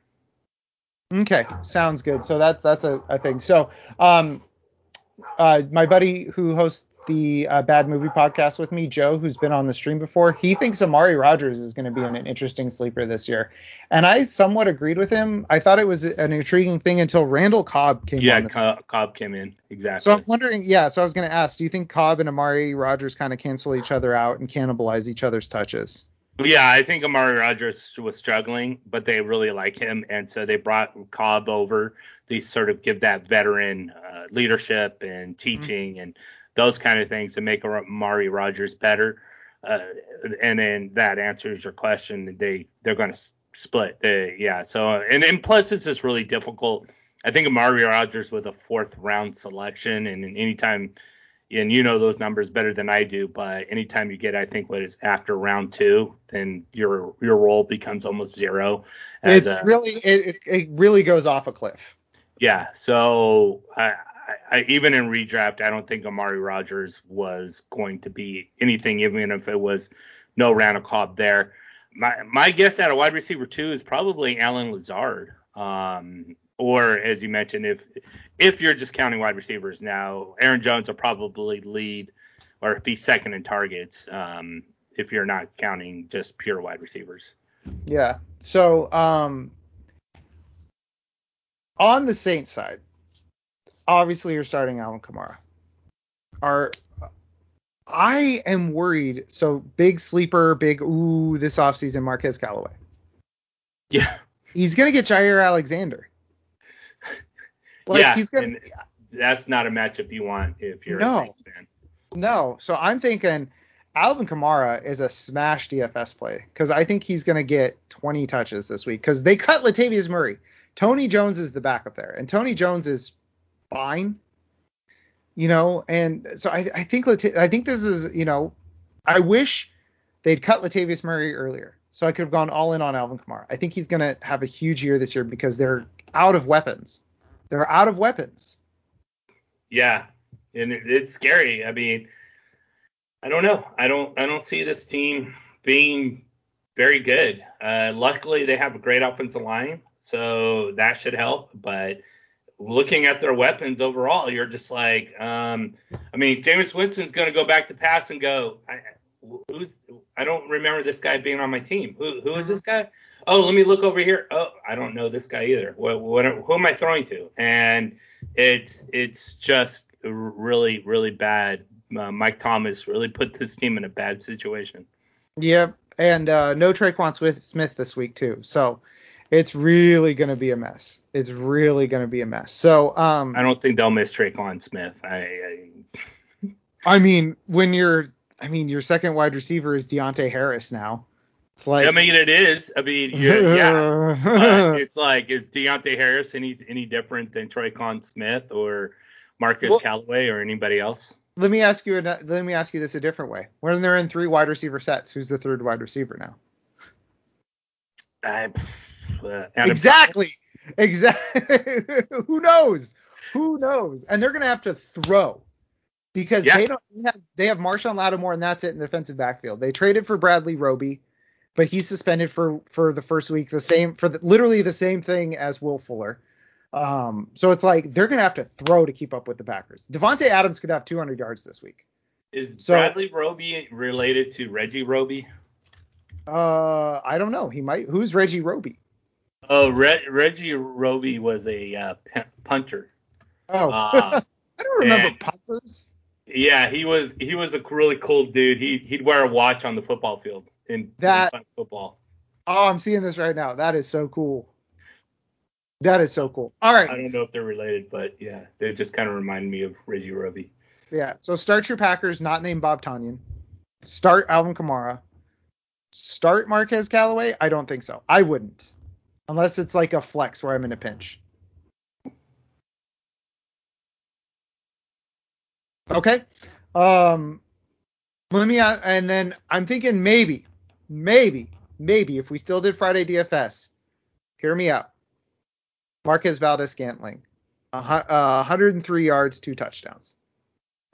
That's very possible. That's in the cards. I mean, especially when you're talking about DFS. Yeah. So when you can get like on the cheap end and, it's very Rodgers gives it up and he actually catches the ball and it's a touchdown. Yeah. And I'm realizing I skipped ahead. We missed a 10 a.m. game. Uh-oh. The 10 a.m. game that I am most excited to watch other than the Niners. Arizona at Tennessee. Tennessee 3-point favorites, 52-point over-under. Mike, you want to know what the Arizona run game looks like. And I really think that's the Arizona passing game and running game are the only questions in this one. Yeah, I'm very curious on if it's true. I mean, I know a lot of people were like, oh, Benjamin. And I mean, come on. So Chase Edmonds and James Conner, it's good. My belief is Chase Edmonds is going to be what he was last year in that role, and James Conner is going to be Kenyon Drake. Yep. That's what I've been saying all offseason. Yeah, it doesn't make any sense to me why Chase Edmonds is just because he was there last year is going to take the role that Kenyon Drake had when he does what he does great in the role that he has. And yeah. So why move him to a more expansive role? He's not the greatest runner, and he's probably a better runner than Nyheim Hines, but really he's someone that you could just dump the ball off to and have him run. And James Conner is sort of like Kenyon Drake anyway. So to me, that's what's going to happen. They brought in James Conner because they're like, hey, you're somewhat like Kenyon Drake already. Why don't we'll keep Chase Edmonds where you are and what you do, and then we'll put you in that Kenyon Drake role. Yep. The people talk about James Conner can't hold up to 215 carries or whatever. He's had a season of 215 carries, and I think Chase Edmonds has 217 in his entire career. And we're really getting a lot of visions of Evan's house with everybody wandering around because Evan just got up and walked away. Sorry we were boring you, Evan. I apologize. My son needed his insulin. No, and it's okay. I should have said something. I automatically go into parent survivor mode where I'm like, I can't think of anything else but my kid's health, and I'm sorry about that. I'll be more on it in the future to tell you when I'm doing that in the future. All right, let's just move on. So let's move on to Denver and the Giants. 42-point over under. Denver 3-point favorites. Walker wants to know, this is an interesting question, is Javonte Williams an afterthought? And I really wish I knew what he meant by that. So maybe during the game, or I don't know, because it's like if they're salting the game away, which they will be, they'll probably be going through Javonte Williams. So let me ask this question: are we starting Javonte Williams this week?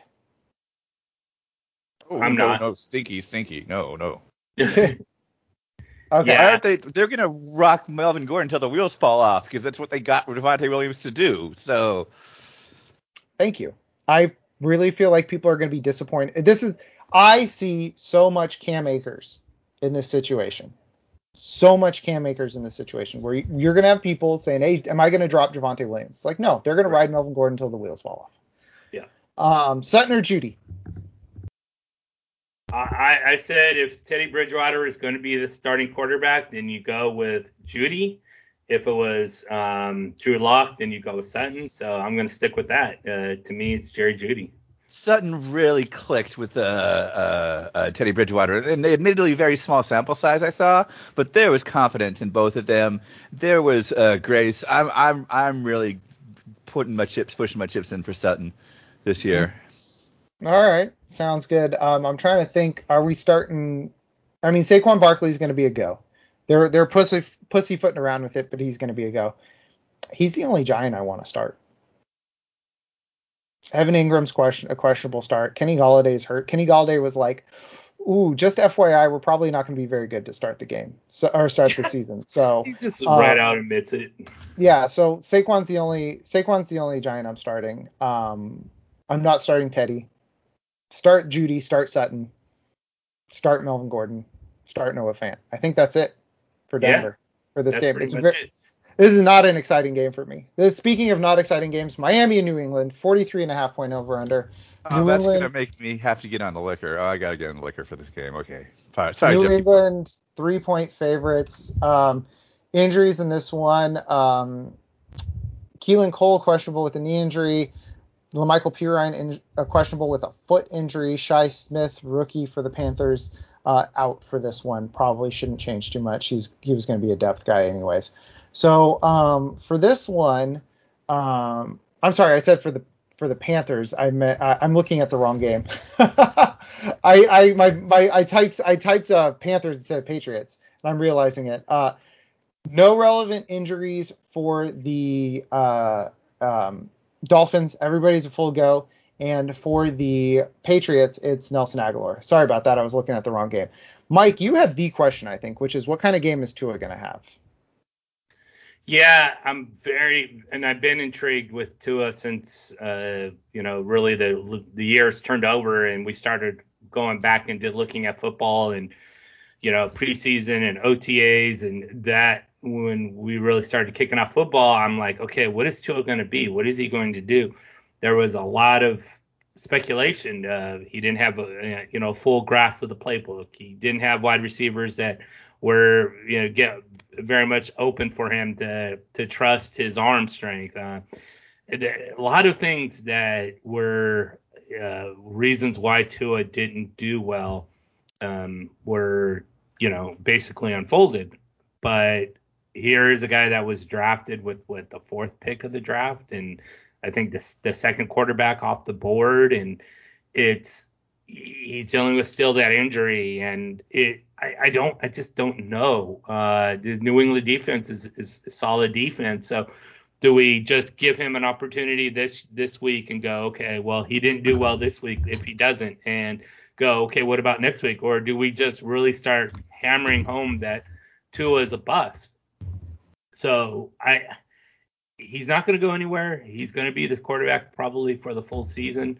I don't think Jacoby Brissett is going to take the reins away from him, but it's one of those things that I'm very intrigued, not just in this game, but for the full season on who Tua is as a quarterback and what he can do. Yeah, I think everything for Miami will kind of flow downfield from there. Are we starting Jalen Waddle this week? No. Evan? No. Okay. Are we starting? He needs to learn the ball color and stuff. No, that's Jamar Chase. Jalen Waddle knows the color. Oh, yeah, no, definitely no then. Okay. Are we starting any Patriot? Damian Harris? Yeah, I like Damian Harris as a flexor. As a flexor? Yeah, why not? I get you a boring 8 points. I mean, if you're in a pinch, if you drafted him, you got to start Jonnu, I think.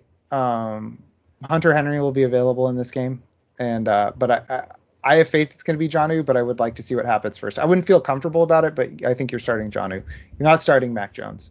No. I think James White would be a good flex option. James White, that's a great call. And then Myles Gaskin is a flex option as well. Myles Gaskin is an RB1 option, Mike. You said it. Yeah, buddy. It's time. He's going to show everybody what's what. He is I put all my leagues into Fantasy Pro so I could track him easier, and I have him. I drafted, like I said, 13 leagues this year. I have him in 9. Wow. Somehow really fun. I'm sorry, I didn't know you weren't finished. I was gonna say somehow Walker managed to infect my brain where I have more Nyheim Hines than Myles Gaskin this year. Oh, that's interesting. It's been fun. Like last season in Football Absurdity, we were like, I feel like everyone in the industry doesn't quite get the value of these players like Josh Allen, Stephon Diggs, and Kareem Hunt. Is that us? Or I think that we're seeing something that they're not because they don't have preseason footage. And this year we're like, okay, we're clearly seeing something that other people aren't. These guys are special, So it's been fun having more confidence in my ability to be like, no, I think we are getting something that most people are not. So we got a question in the chat. I started Fournette over Gaskin. Was that dumb? I won't say that's dumb. I would say that you overthought it. Maybe got too excited about having somebody on Thursday. Yeah, I'm not really going to be, and for the most part, if Gaskin's healthy, I'm probably going to be starting Gaskin more than Fournette. A couple reasons is that Gaskin's going to catch a lot more passes. He's going to be a lot more of the single back. He's between the 20s for sure. I am a little worried about Malcolm Brown plunging in those 1-yard touchdowns. That's what they showed last year anyways with Jordan Howard. So it's Malcolm Brown is sort of that goal line guy, but for the most part, I think is unless you're in a standard league, then you're going to want Gaskin over Fournette. Yeah, you might be in a situation where Fournette had those backdoor targets that we weren't really expecting, that it might not make much of a difference, but I would have gone my boy Myles Gaskin, especially because I'm not a big fan of Leonard Fournette. So and I think even though Fournette caught some passes yesterday, they're going to want to get Gio Bernard more involved in that situation. Oh yeah, going forward, I would say so. So let's talk about Sunday Night Football, then Monday Night Football. Let's be real. These are pretty straightforward games, I think. So, and then we can get into the game, and we'll run it a little bit faster than I planned on because this preview took longer than I expected. So Chicago at the Rams, opening of the SoFi Stadium in LA. SoFi. To fans, I should say. Opening to fans. Rams 7.5-point favorites, 46-point over under. Mike wants to know, is the Rams running game going to be productive with Darrell Henderson, with Sony Michel, with Jake Funk? Jake from State Farm? Do the bunk. All right. Because I think Xavier Woods got released. I think he went on IR. Oh, did he go on IR? Yeah, Xavier Jones. Xavier Jones, yes, Yeah. my mistake. So what's this run game going to look like? It's going to look like garbage. Can't be excited over Daryl Williams all that much, and I can't really be excited about Sony Michel all that much. I think they're good in certain situations and good in different kinds of scenarios, but they're not someone that you want to give the ball to 25 times a game or 15 times a game or any of that kind of fact. They're just plotters that are boring. And I mean, I hate using boring as a term for fantasy football production, but they're just not going to be, unless they get a plunge touchdown, they're just not going to score very many points for you. So Chicago Bears is okay, I guess, defensive wise. I'd have to see what they are against the run. I'm not 100% sure about that, but this Rams backfield looked a lot better with Cam Akers back there. Okay. Evan, I'm going to ask you a question. This is probably the hardest question on the episode so far. Okay? And I'm asking you, and then Mike, I'll ask you as well. Let's say you lucked out. You have Cooper Kupp, Robert Woods, Allen Robinson, 2 wide receivers, no flex. Who's hitting the bench? A-Rob, Kupp, or Woods? Well, that's easy. I just turned to Football Absurdity co-founder Wally Dismail and asked him, and he goes, actually, the Bears have blah, blah, blah, shadowing blah, blah, blah, so you should do blah, blah, blah. I think Allen Robinson beats them both talent-wise, and then I'm going to ask my friends what shares they have of Woods and Kupp and start the other one, because whichever one I start is going to do worse. All right, Mike, do you have an actual... Gun to my head, Woods and then Robinson. I was going to say, do you have an actual answer? I don't Not like hedging. Evan's just hedging. I don't like anybody against the Rams defense. So I go Woods, Robinson, Kupp. Okay, so Robinson's still starting. I thought you were going to say you weren't going to start Robinson. Yeah, well, with the Rams, I'd like to see what that's going to look like with Stafford. With Goff, it was one or the other. So with Stafford, that could change. It's all. I think all 3 of them are going to be close, so you're not going to have to really worry too much about it. But yeah, if I had to start, I can't bench Robinson, especially. Well, if you really predict, where they're sort of the ADP, they were from like 14 to 19 anyway, so it's a flip of the coin. Okay. Darnell Mooney, hot sleeper. I would not start him if you could help it. It's okay. So we have a question in the chat about this. I have Kupp and Robinson. I'm struggling to bench Kupp, who will be open on every play. Adam. Oh yeah, Adam. I remember Adam from the streams. And from the Discord. So Kupp and Robinson. Who's your other guy that you're benching Kupp? You have Kupp and Robinson. I'd say start them both. I have them both as wide receiver 1s. I would say congratulations on having them both. I wouldn't worry about it. Here's a question for you guys. I'm setting it at 8.5. 8.5 snaps for... Oh, started Godwin already. Nice. So he has all 4? That's nice. Yeah, congrats on Godwin.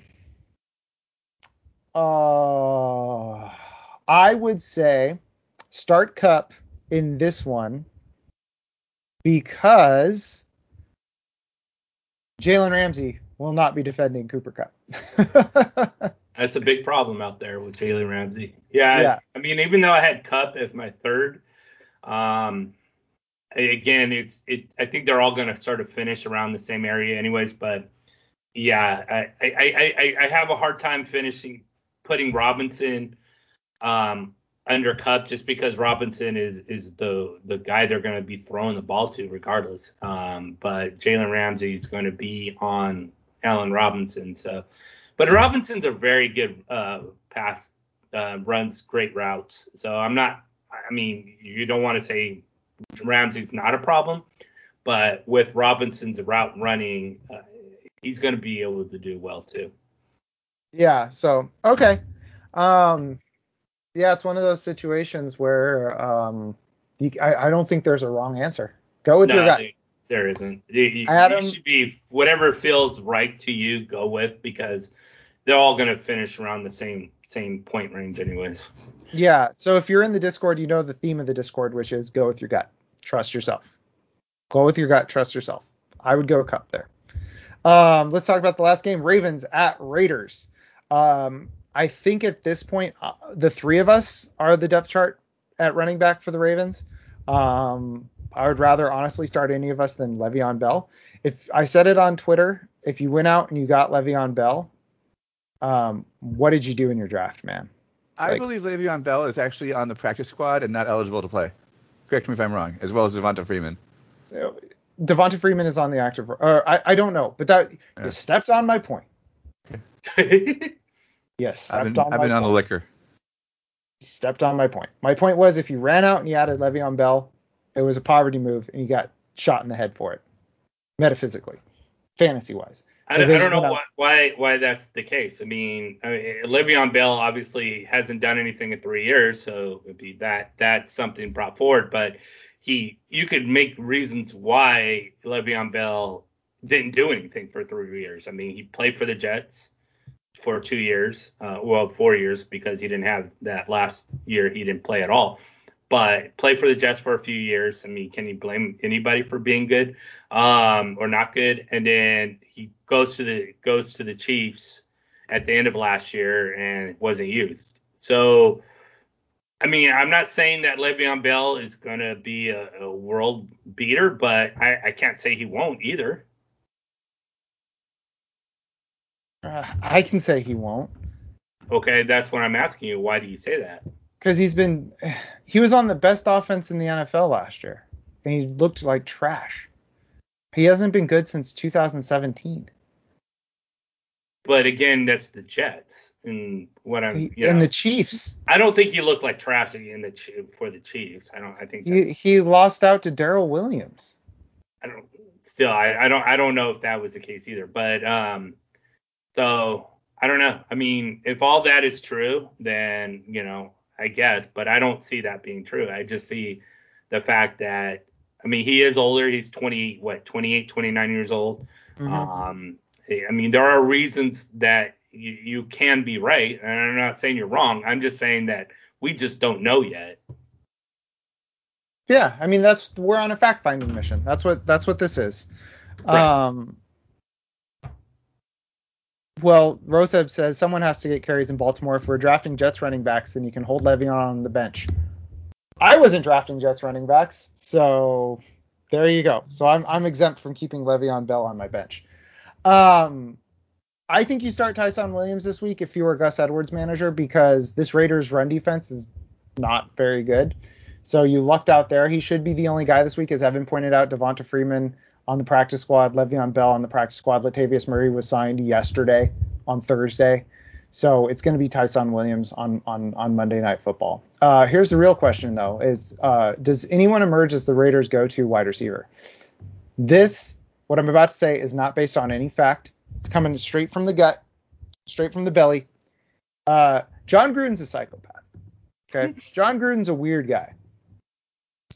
Knock on wood. Evan's a Raiders fan, and he's nodding. John Gruden's a weird guy. John Gruden's also a proud guy. John Gruden and Mike Mayock also took Henry Ruggs before Justin Jefferson, Brandon Ayuk, CeeDee Lamb, T. Higgins, other wide receivers who had better years than Henry Ruggs did last year. That's got to hurt the ego. John Gruden's not the type of guy to let an ego hurt go. It's not out of the possibility that this target share goes Darren Waller, Henry Ruggs. And Darren Waller and Henry Ruggs are not that far apart. It would require them to tinker how they used Henry Ruggs last year, because this offense was kind of dink, dunk, bomb. Dink, dunk, bomb. That was how it was built. So they would have to dink and dunk it more to Ruggs. But based on nothing in particular, it just feels like John Gruden's got to be mad that guys that went after Henry Ruggs were so much better. He's got to prove that it was the right pick. So could be that, or it could be Bryan Edwards. Who knows? Who knows? Nobody knows anything. Well, I'll take the hope that is Bryan Edwards. He definitely is more of the short to intermediate threat guy. But if we're looking at who emerged last year at that wide receiver core, that was Nelson Agholor. and Nelson Aguilar was the deep threat guy. And the only deep threat guy on this roster right now that's a starter is Henry Ruggs. That's right. If we go look back at last year, and I don't think the offense has changed, then Henry Ruggs should be the Raiders' go-to wide receiver. Yes, I'm glad Mike had something actual to say about my little, hey, this isn't supported by anything, but I think. So, I think that's it. I mean, you're starting Lamar Jackson, you're starting Mark Andrews, you're starting Darren Waller, you're starting Josh Jacobs, I guess. If you drafted him, you drafted him to be a starter. Wait and see with Kenyon Drake. I think that's it for the previews, guys. Are you ready for America's favorite game? And also, don't forget that Nelson Aguilar finished as a wide receiver 33 last year. Perfect. Thank you, Mike. So he was a week in and week out starter for you last year. I want to play a game. We are ready for a game. So Mike and Evan, I would like to direct you guys to the Skype. I'm going to go ahead and switch this over in the Twitch stream right now. It's America's favorite game. And why is it not turning on? Because I have to turn off the schedule. It is called Where Are They Now? So what we are going to do, and I want to make sure you guys can see the screen. You can see the screens, right? I can see the Twitch where it says Where Are They Now? Now you can see it on the Skype. Now you can see it. It's weird how the Skype is delayed after the Twitch. That's interesting. Well, because the Skype is, I'm doing it in a different window. All right, so we're going to play a game called Where Are They Now? So what I'm going to do is I'm going to give you guys an image of a player. Okay? You get 2 points if you can guess the player. Adam says the physical pain you were in saying that you should start Josh Jacobs. Yes, it pains me to say. So, you get 2 points if you can guess the player from the image. You get 1 point if you can guess where they play now. If you are correct, you get to choose the next position group that we pull out of. I have 4 quarterbacks, 4 wide receivers, 4 running backs, 4 tight ends. To buzz in, say your name, okay, to guess. You will both get a chance at it. If the first person gets it wrong, the next person gets to guess. We're going to start with the player, and then we're going to go with the team. If you win, you get absolutely nothing. I also have a series of increased. You get absolutely nothing. You get points. Yes. Yeah. I also have a series of increasingly obvious clues for you folks. So whoever goes first gets hint 1. Whoever goes first gets hints 2. Whoever goes third gets hint 3. Okay? So we're going to start this off with a practice round. Okay? Practice round on this one is this fine gentleman here. I'm realizing that everybody in the Twitch stream can see it, but not. Oh God, I don't have him up. Where is he? That guy. It's Tom Brady. Your name. The picture is Tom Brady. Oh. So Evan, don't say your name. Don't do that. This Twitch stream's over 2 hours long now. I don't have time for that. You said say your name. I'm very literal.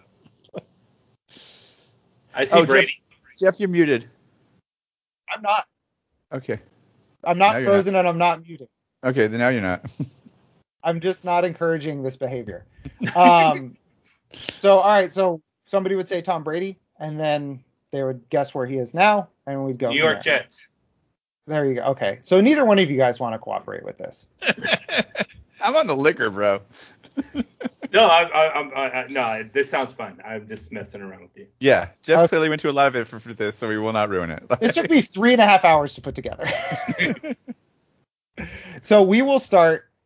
We'll go ahead. We will start with a running back, and I'm going to go ahead. I'm having a little bit trouble finding these players. Go ahead. Put them up in the Skype. I'm going to put them up in the Twitch. So if you know who this is, call it out. Evan. All right, Evan. Ronnie Brown. Wrong. The clue, which you didn't, was he was a hot sleeper his rookie year despite being famously terrible. Oh. Mike, you have a chance. I know who it is now, damn it. No clue. Evan. Okay. Do you want to take a guess? Doesn't Mike get a hint, though? That was the hint. You get to guess, and then you get the hint. Oh, okay. I will guess Damian Williams. Wrong. All right, Mike, we're back to you. If you say his name fancily, it's a technique for highlighting hair in which the dye is painted on in such a way as to create a graduated, natural-looking effect. Okay. Wow. No, I still have no clue. All right. His name rhymes. Neither one of you gets a point if you get to the third hint. His name rhymes with Salen Barrage. I know who this is. I should have known who this was. I can tell now. I can see it in the hips. For 1 point, can somebody tell me where Kalen Ballage is right now? Yes, Pittsburgh. Berserker Ballage went to, what'd you say? Pittsburgh. Mike is correct. Nice job. Mike gets the first point. So he didn't say his name, though, to buzz in. Don't care, because you made a mockery of this by saying your name. So you ruined this. I made Colin mockery of this, just a nod out to Roth B. All right. So, Mike, you have control of the board. We have 4 quarterbacks, 3 running backs, 4 wide receivers, and 4 tight ends left on the board. Which position would you like to go for? I always start with quarterbacks, no matter what I do. So we've got to go with quarterbacks here. Okay. So we're going to start with quarterbacks, and I just have to do something really quick just to get this stuff rearranged. That's the so the people at home can see the quarterback. I'm going on honor system that Evan isn't going to see the quarterback first.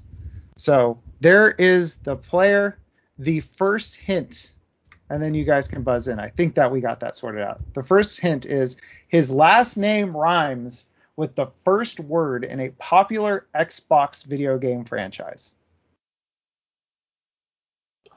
Evan. All right. John Balo Infinite. I knew it was gonna be a Halo Infinite reference. You set that up. All right. Mike, do you have a guess? I do not. All right. Second hint. When there's a him, there's a way. Evan.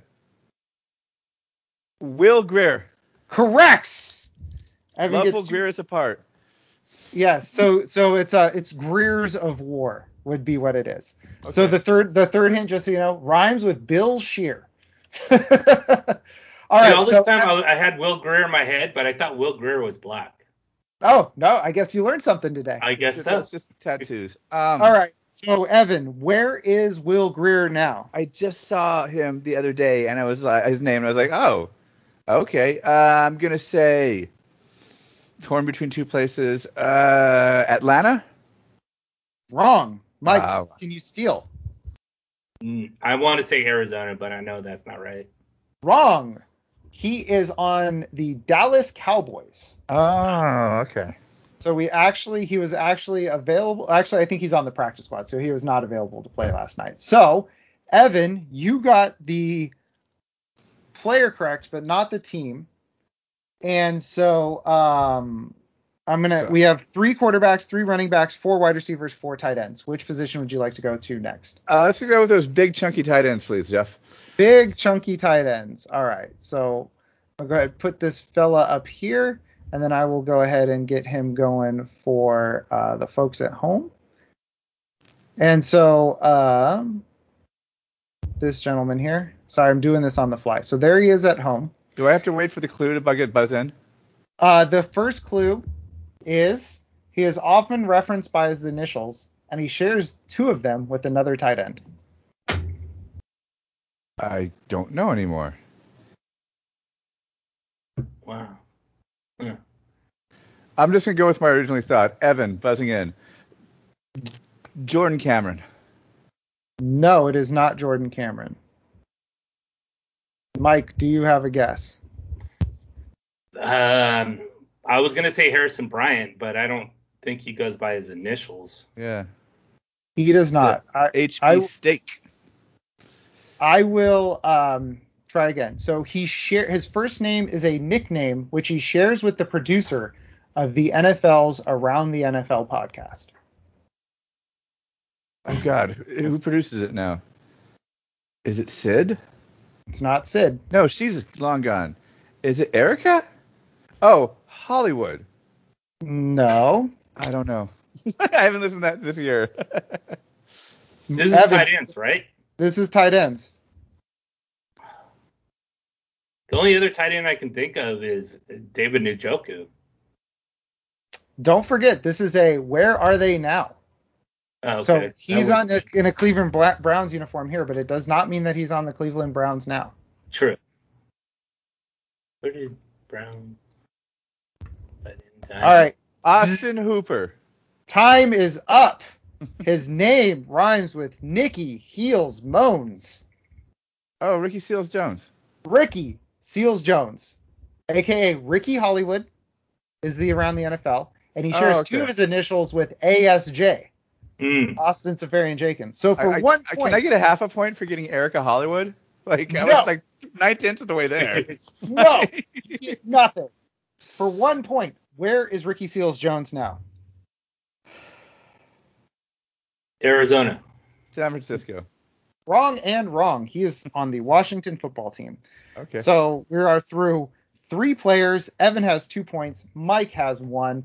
I'm going to take over the board and say you guys get to do a wide receiver now. Cool. So wide receiver now is going to be, I got to get the first guy off the board, and that is going to be this fella who is in the chat, going to be this fella. All right. First hint. I know this guy. What's his name? Oh. First hint. His last name is not the same as a popular chain of hotels. Huh? Oh, okay. Isn't this the dude who never played quarterback before and then played last year and it was horrible? Yeah, exactly. Huss. Cool. I want to say Hilton. No. That is not his last name. Hamilton. Would you? No. All right. You guys already got the second clue, which is he famously started a game at the wrong position in 2020. Hey, what was that guy's name? What was his name? I thought it was Hamilton. It is not Hamilton. It is not Hamler. Hamler. No, it's not KJ Hamler. Halton. Yeah. Ramada. All right. So neither one of you got the points here.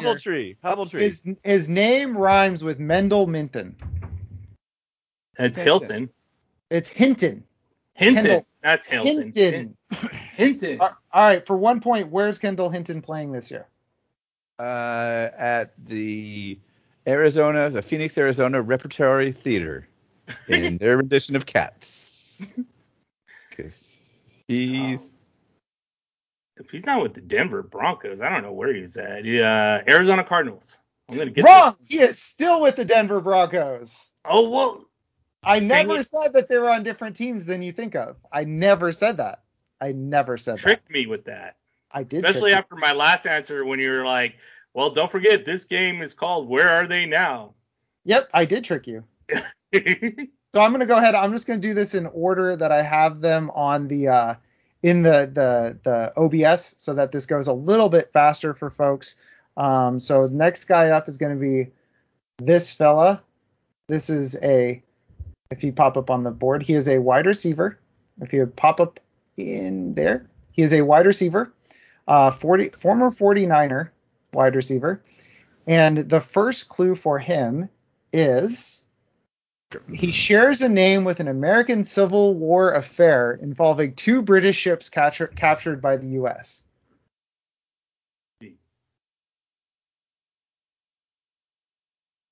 I don't know. Pass. Because of his size, he probably has to visit someone who shares his last name to make sure his clothes fit. Taylor. John Taylor. Not John Taylor. Taylor. Mike, can you steal?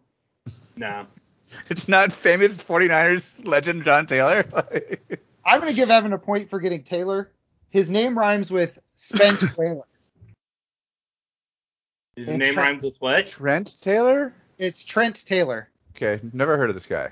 What team is Trent Taylor on? The 49ers. Wrong. Trent Taylor is on the Denver Broncos. Wrong. He is a Cincinnati Bengal. Good job, Trent. Good job, Trent. All right. So next guy up is another 49ers legend. He is a tight end. And I'll get him up for the folks at home. And here's the first clue. His first name is the last name of the current U.S. Assistant Secretary of Health. Oh, come on, man. I don't pay attention to it. It's football. It's September. I can't learn anything that's not football related. Okay. Why am I looking at all these ugly 49er jerseys? Dude, it's just two. They just happen to be back to back. All right. I'm going to say Jordan Reed. Wrong.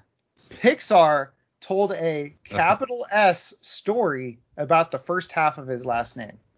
So Pixar told a story about the first half of his last name.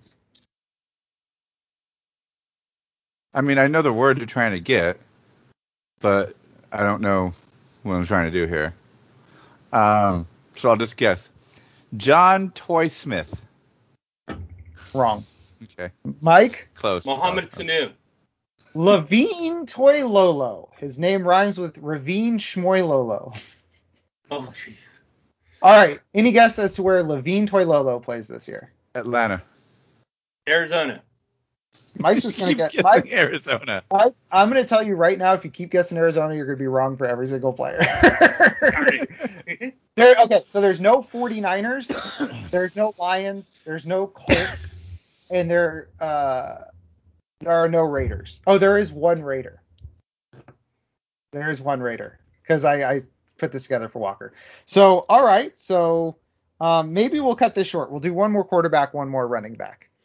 We're not good at this. No, you guys are very bad at this. Well, these guys aren't fantasy relevant. That's the fun of the game. So I said one more running back, one more quarterback. So next quarterback is going to be this fella right here. And for the folks at home, Nick Foles. No, not Nick Foles. So this No, quarterback, it's the dude from Arizona. his name is extremely close to that of a comedian and podcast host. It's the dude who came from Arizona, and they gave him some FU contract, and he totally underperformed. Oh, it's not. It's not? Nope. All right, Mike, do you have a guess? No clue. Mike Mo Slogan. Mike repeatedly asked and insisted that this player was better than Jimmy Garoppolo. Oh, I know who it is. Nick Mullins. Nick Mullins! Oh. Mike, where does Nick Mullins play now? I don't think he's on any team. He is on a team. Oh, he got picked up, huh? Arizona Cardinals. Oh, wait. Arizona Smartinals. The Green Bay Packers. No, Evan, do you have a guess? Oakland Raiders. No, Las Vegas Raiders. Wrong. Where the hell do we live now? He is a Cleveland Brown. All right, so Row the B wants the rhyme that you picked out for this guy too. Okay, so all right, so his rhyme is Rick Scollins. I would definitely got it with Rick Scollins. Rick Scollins. But I didn't have to. I didn't have to wait that long. I got it. So we are tied, fellas. 3 points a pop. We're having what my high school gym teacher would call a dumb off. So I'm gonna oh, it's Row the B is how it's pronounced. I think it's Rotheb. Row the B. All right. Rotheb. Now I'm seeing it. Okay. My name rhymes with Rotheb. All right. So this is the last guy, and somebody should get this real quick. And then I'll since the rhymes are a hit, I will go ahead and tell the rest of the players. Oh, I know who this is. Then say who it is. Royce Freeman. Correct. Mike is in the lead, and actually technically Mike wins. But Mike, where does Royce Freeman play? He went to where did he go? I should know this because I was really happy that he went there. Not Indianapolis. No, it was not Indianapolis. It wasn't Baltimore either. I'm gonna go Chargers because I can't remember. I thought he subbed in on the Giants. He is currently, as of yesterday, according to Our Lads, which is where I got all this information from, he is a Carolina Panther. Panthers, that's where. Oh, duh, because people keep asking who the backup is, who the handcuff is, and they keep going, if you have to ask, you know. All right, so the guys I didn't know. We'll just go 1 point if you can just name these guys. Rhymes with Mile Palgetta. No. Oh, no. Kyle Lauletta. Yeah. Kyle Lauletta.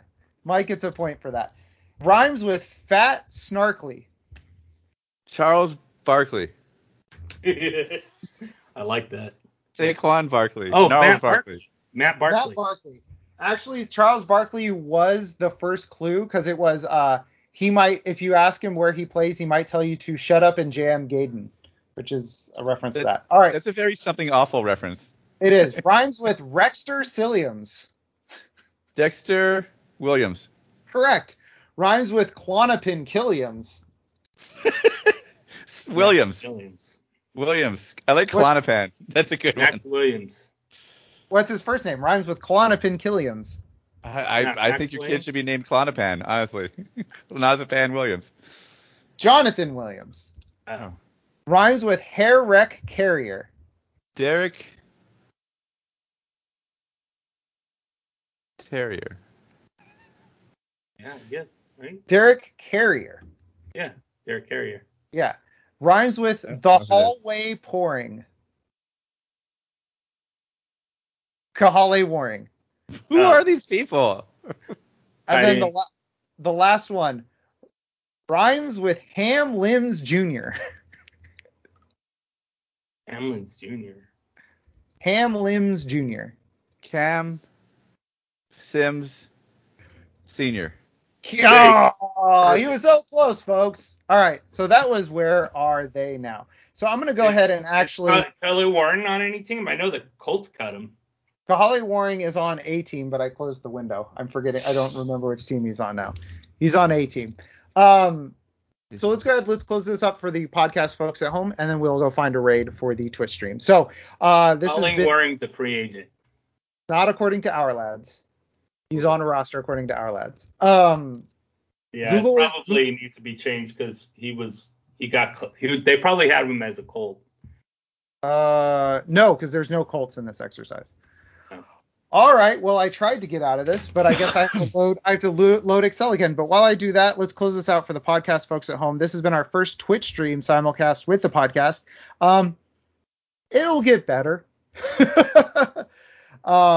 But if you like what you heard, please rate, review, and subscribe on your podcast app of choice.